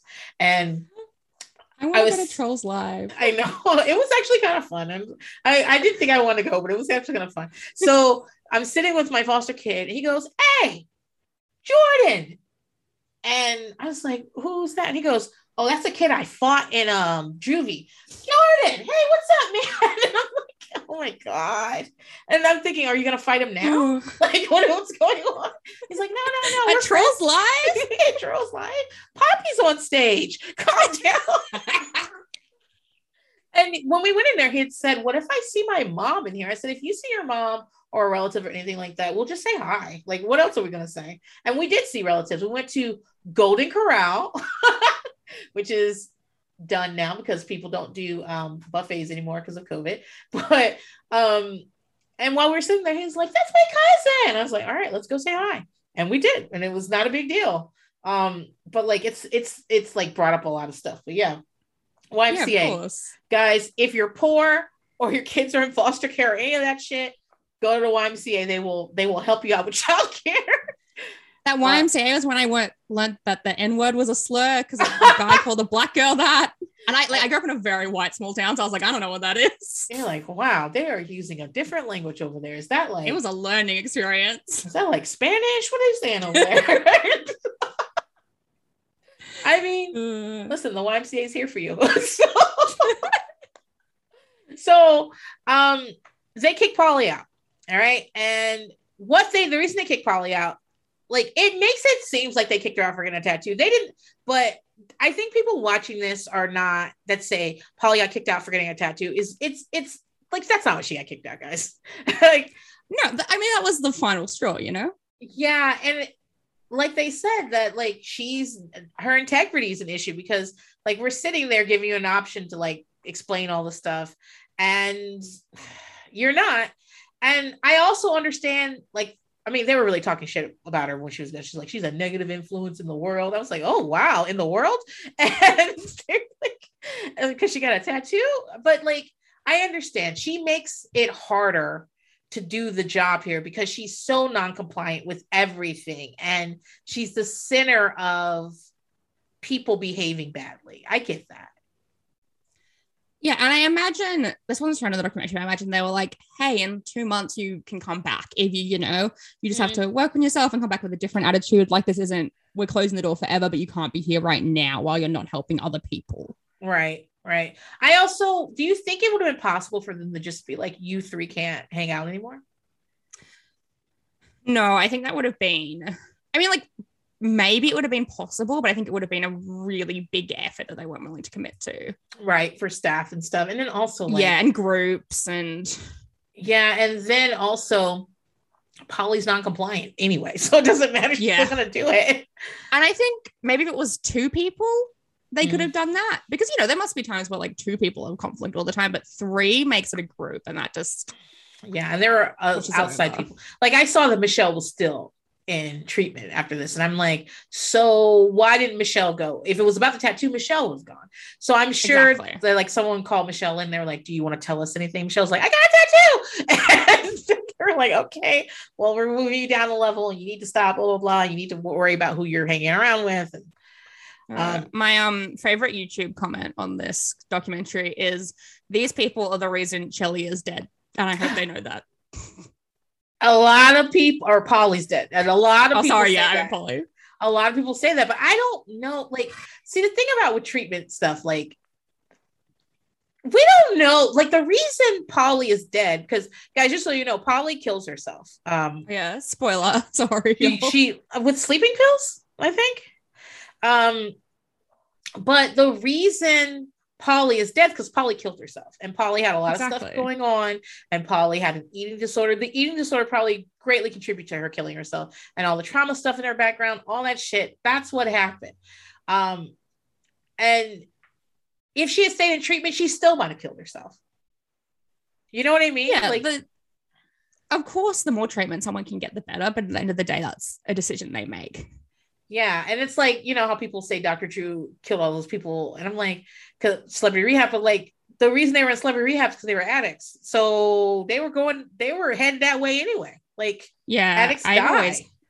I've always hated when people, I mean, I guess the exceptions to the rule, when people are like, this is the reason so-and-so killed themselves. I'm like, no, they killed themselves because they were mentally ill and they had the means to. Like, yeah, they had made a decision that like, I'm done with this. And, you know, I mean, I've always like, I know I'm fucked up, guys, but I like sometimes I'm really mad at someone. I'm thinking, you know what? I could just kill myself and write a note saying, and it's your fault because you did this. And I was like, 13 reasons why. Not, you know, and you'll have to live with it forever, and it'll still be on the news. Like and then I'll haunt you. Like but also I got problems, guys. So like, but that's, I mean, even then, even if someone wrote a note saying, I killed myself because you did so and so, the truth is the reason you killed yourself is because you killed yourself. And yeah, it's really nothing else. I mean, there could be tripping stuff. But so as she's leaving, like she has to call her mom. And she's already called her mom a couple of times with the insurance issue. And the insurance stuff is, I can't imagine that it helped her that day in treatment to still be worried about insurance, like what's going to happen when I leave and all this other stuff. I can't imagine, like, it's counterproductive to treatment, but it's also like, we do have to talk about insurance stuff with people. We can't not talk about it. Yeah. I completely agree. The insurance system in the US makes no sense to me, but it just made me sad watching this. Yeah, of course. So they call her mom, the team's there. They call her mom and is like, can you make arrangements? And she's like, why? And they tell her, and she's like, no, give her another chance. And they're like, actually, she's had like 30 chances. And she's like, no, her father will never pay for this again. You got to keep her. You gotta. And like, Polly is crying, apologizing. And like, these are professionals because they were like so smooth with it. Like she's yelling at them and they're like, well, so do you think you make arrangements for her tomorrow? And she's like, you'd love to let her be out. And they're like, oh, like they're so calm about it. And I don't know that I could be that calm and be like, listen, Paul's been fucking up. Like, this is why I'm not in charge of shit. Listen, you ain't gonna blame me. This wouldn't be the first time they'd have to do this, you know? Like, yeah, you're right. They really do this once a week. I'm like screaming to the phone, I only make $12 an hour, man. Don't put this on me. I'm fat. I don't even have an eating disorder. Please. And then I lose my job because I'm like getting to him. But her mother, like listening to her mother, I can hear all the pain in there. Polly is really, but the thing is, for a lot of, Polly didn't want to be there, right? No. Because, and I know that people watch this and they're like, these are arbitrary, this is dumb. And I get it. I understand what you're trying to say. But someone who makes a choice to push rules over and over and over again, which is something people do in treatment, don't get me wrong, they are saying something about what they want to do there, especially when you've been giving several chances. I hope nobody listening to this is thinking I'm saying, good, Polly got kicked out. No, but I do understand how it happened. And I do understand that Polly's actions led to that, not necessarily, even if I don't think that the staff was particularly nice or the rule was particularly important. Polly, these are the rules. You know what the rules are. You persist in breaking the rules, and you just happen to do some shit with some very soft bitches that would definitely tell on you. So yeah, it's like you said, it's one of those rough situations where they've got to be the bad guys, because it's not like Polly was there for a week and was behaving like this. You know, she'd been there for a long time. Yeah, 9 weeks. It wasn't changing. Her attitude wasn't getting better. And at some point they say, okay, you've got to find alternative help. Like, Yeah. And so as as she goes out of that room, she goes in there and kicks open, I guess, Shelly room and goes, thanks, y'all got me kicked out. And then she runs around her room and tears up the pictures, and then she purges. oh, and just the anger in which she purges is so, it's her saying fuck you to everyone there, you know? Yeah, like, fuck this. And by the time she's leaving, though, she's like in a lot of tears, and she told Shelly's like crying and apologizing. She's like, it's okay, it's my fault, I shouldn't have done this. And she pushes, Brittany gives her some pictures and made her something, and she pushes her little blue trolley with all her shit. She had a lot of shit. Yeah, there'll be people who show up to treatment and you'll be like, you want to like 6 months tour of Europe? Like, what are you doing? She was moving out of a dorm room, like after freshman year of college. That's how much shit she had. Yeah, there was a girl she was very nice, but like very, very rich. I assume from context clue to show up to my treatment with like 5 things of matching luggage. She was the Brittany Murphy. Like, okay, yeah, pretty much. And then she like told us how she'd been like living in London before the pandemic, and how like and we're like, oh, do you work? And she was like, oh no, my parents just pay for my uni there and stuff. And we're like, okay, cool. Oh man, I'm sure that no one called her and said, "How by the way, you need to get out today." So, I mean, that's pretty much the doc right there. I can't think of anything else. Polly is from Chattanooga, Tennessee, which you can tell by her accent. And she went back. She was managing a photography studio, and she overdosed on sleeping pills in 2008. But again, this is 2 years later. This is another thing. People say that this treatment center killed Polly. Polly was away from the treatment center for 2 years. It's not like she went home that night and killed herself. They just want someone to blame. Yeah, which I think makes sense. I mean, you see that whenever, people complete suicide, there's always wanting to put blame on something. Yeah. Because then you don't want to be angry at the person who killed themselves. Right. And you want there to be like, when things don't have an explanation, they're scary. And if you can like pinpoint something, you can be like, oh, the reason Polly is dead is because this treatment center kicked her out. And then that's something you can be like, well, they didn't kick me out. So I don't like it. When there's no set reason, it's really hard to like process things. Yeah. And I think it's also, I mean, like we said, some of the way the stuff in this documentary is acting is like fucked. But yeah. I think a lot of this would have been standard eating disorder treatment in 2006. Like, I don't think this was that much off the beaten path, because the reality is we know a lot more about eating disorders than we did then. We know a lot more about generally mental health than we did then. Yeah. And the treatment for that has adjusted, but the documentary hasn't, because it was made in 2006. Do you think there's no men in this facility because there is mostly men don't get treated for eating disorders, or because this is they don't let men in this I facility? thought that was interesting. At the start on the little like captions thing, it says this is a treatment for women with eating disorders. But I'm like, is that needed? Because there are so few men who get treatment for eating disorders. Yep. Like I totally understand if there's like a women-only rehab, or even, psych ward for so many reasons. But I'm like, there's a max would be like 3 men in here at all times. Like, did that need to be stipulated? Like, it's probably going to be women only, trauma no matter work what that's happened. Yeah, there were no men in treatment. And I remember I asked one of the nurse ones, and she said 3 was the most at one time that they'd ever had there. Even though it was, open to anybody over 16, I think it was. But and you had also you had to be a certain level of health to come to my treatment center. But yeah, like physically for insurance reasons. But yeah, so I wondered if that was because there were no men, or if it was a center that only accepted women for. Yeah, maybe there was other trauma they were working on that they didn't, have in the documentary, or maybe they just said women. It's for women because there were no men there, and they were like, oh, it's for women. Yeah. Meanwhile, exactly. If a man wanted to come in there, it wouldn't have been an issue. Yeah, it must be very, very hard to be a guy trying to get help for an eating disorder if it's Well, so already, especially like, main treatment. People are probably telling you that you don't have an eating disorder. It's like part of the reason Black women are so underdiagnosed with eating disorders is that people be like, Black people don't do that. What are you talking about? We don't do that. Yeah. Like, I mean, which is, terrible. You know what I mean? Someone's telling you this thing is happening, or even if they're not telling you and all the signs are there and people are like, that can't exist because it doesn't exist in you. They think of it as a rich white woman disease, which, I mean, I don't think that's true at all. Yeah, and I just think also we think of doctors as like these objective people, but everyone is coming in with their own biases and their own stereotypes and their own life experiences. Yeah. All right, Matilda, anything else you want to say about this?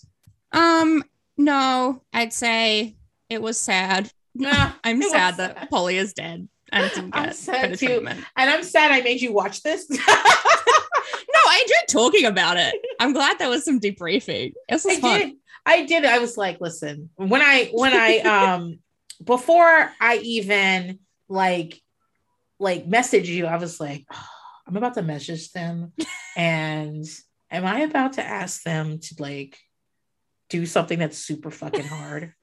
No, it was fine. Like I'm very confident in my recovery, but I do appreciate the kindness. Yeah, I was just happy that as soon as I messaged you, you weren't like, actually, I have to leave for treatment right now, Princess, because you even mentioned that documentary, and I don't know why you would mention that to me. And I was like, oh, shit. Bye, pumpkin, ruins another life. So can you tell the people where they can find you? Yes, I am on Instagram at Matilda, spelled MATHILDE __ Stargram. I assume you'll tag me. I'm on TikTok at Tilly Goat Graph. That's funny. I know. No, when I thought of that username, I was like, I'll be taken off to be like Tilly Goat Graph 7. It wasn't taken. I don't know why. Shock to the system. Well, listen, people just aren't as smart as you are, because that is fucking funny. I know. But, so yeah, follow me there. I chronically overpost, but I think I'm funny, so it's fine. Mm-hmm. And I'm gonna definitely have you back because there's lots of things I want to talk to you that I think I'd love to be back. About. I love your podcast. Thank you so much. When you say stuff about children in foster care, and I'm like, wow, I feel so validated right now. Well, that's because I'm talking directly to you. That's why. Yeah, exactly. I'm thinking. Such a dummy, though. I remember I wasn't in foster care, but like I said, my sister had custody of me. And in one episode, you were like, all foster kids want to go back to their bio parents. And I was like, damn, no one ever validated that for me before. Well, yeah, they're your parents. And even if they're terrible, even if they're did terrible, terrible, terrible things to you, you still like, we're watching all this TV and content that's like, you must be with your mother, right? Yeah. And for you to have to look at that and go, actually not me, is a great leap of things. Like, dude, it's tough. And kids are dumb. Like, absolutely. They want what's familiar. I mean, I'm telling you, in my worst parts of my childhood, like even like when my mother was homeless, I actually didn't have to be homeless. I chose to be homeless. I had a place to stay and I refused to stay there if she was not going to be there. I left a stable place to stay to go be homeless with my mother and live in shelters because I wanted to be where she was. And keep in mind, I didn't even like her that much at that time. I like her so much more now. I just could not fathom the idea of why would I be living a place my mother is not. Yeah, man. Being a kid sucks. Being a kid sucks, man. But thank God that you get over it and you grow up and you get to have like podcasts and you get to meet people in different time zones and like you get to watch. What time is it there now? It's 7:36. I think I told my kids if they were quiet, because my husband had to go to work. I told my kids if they were quiet, I'd give them candy. So I don't want to give them candy. So I think I should go out there and say I heard them anyway and see what they say. Because if I say I heard somebody, they'll all be like, it was so-and-so, it was so-and-so, it was so-and-so. And I was like, see, somebody was loud. Sorry, can't have any candy. So this is how I keep my candy. I'm obsessed with that and I love it. Thanks for having me on. Thanks, Matilda. I love being here. Thank you. I loved having you. Until next time. Thank you. Okay, bye. Bye.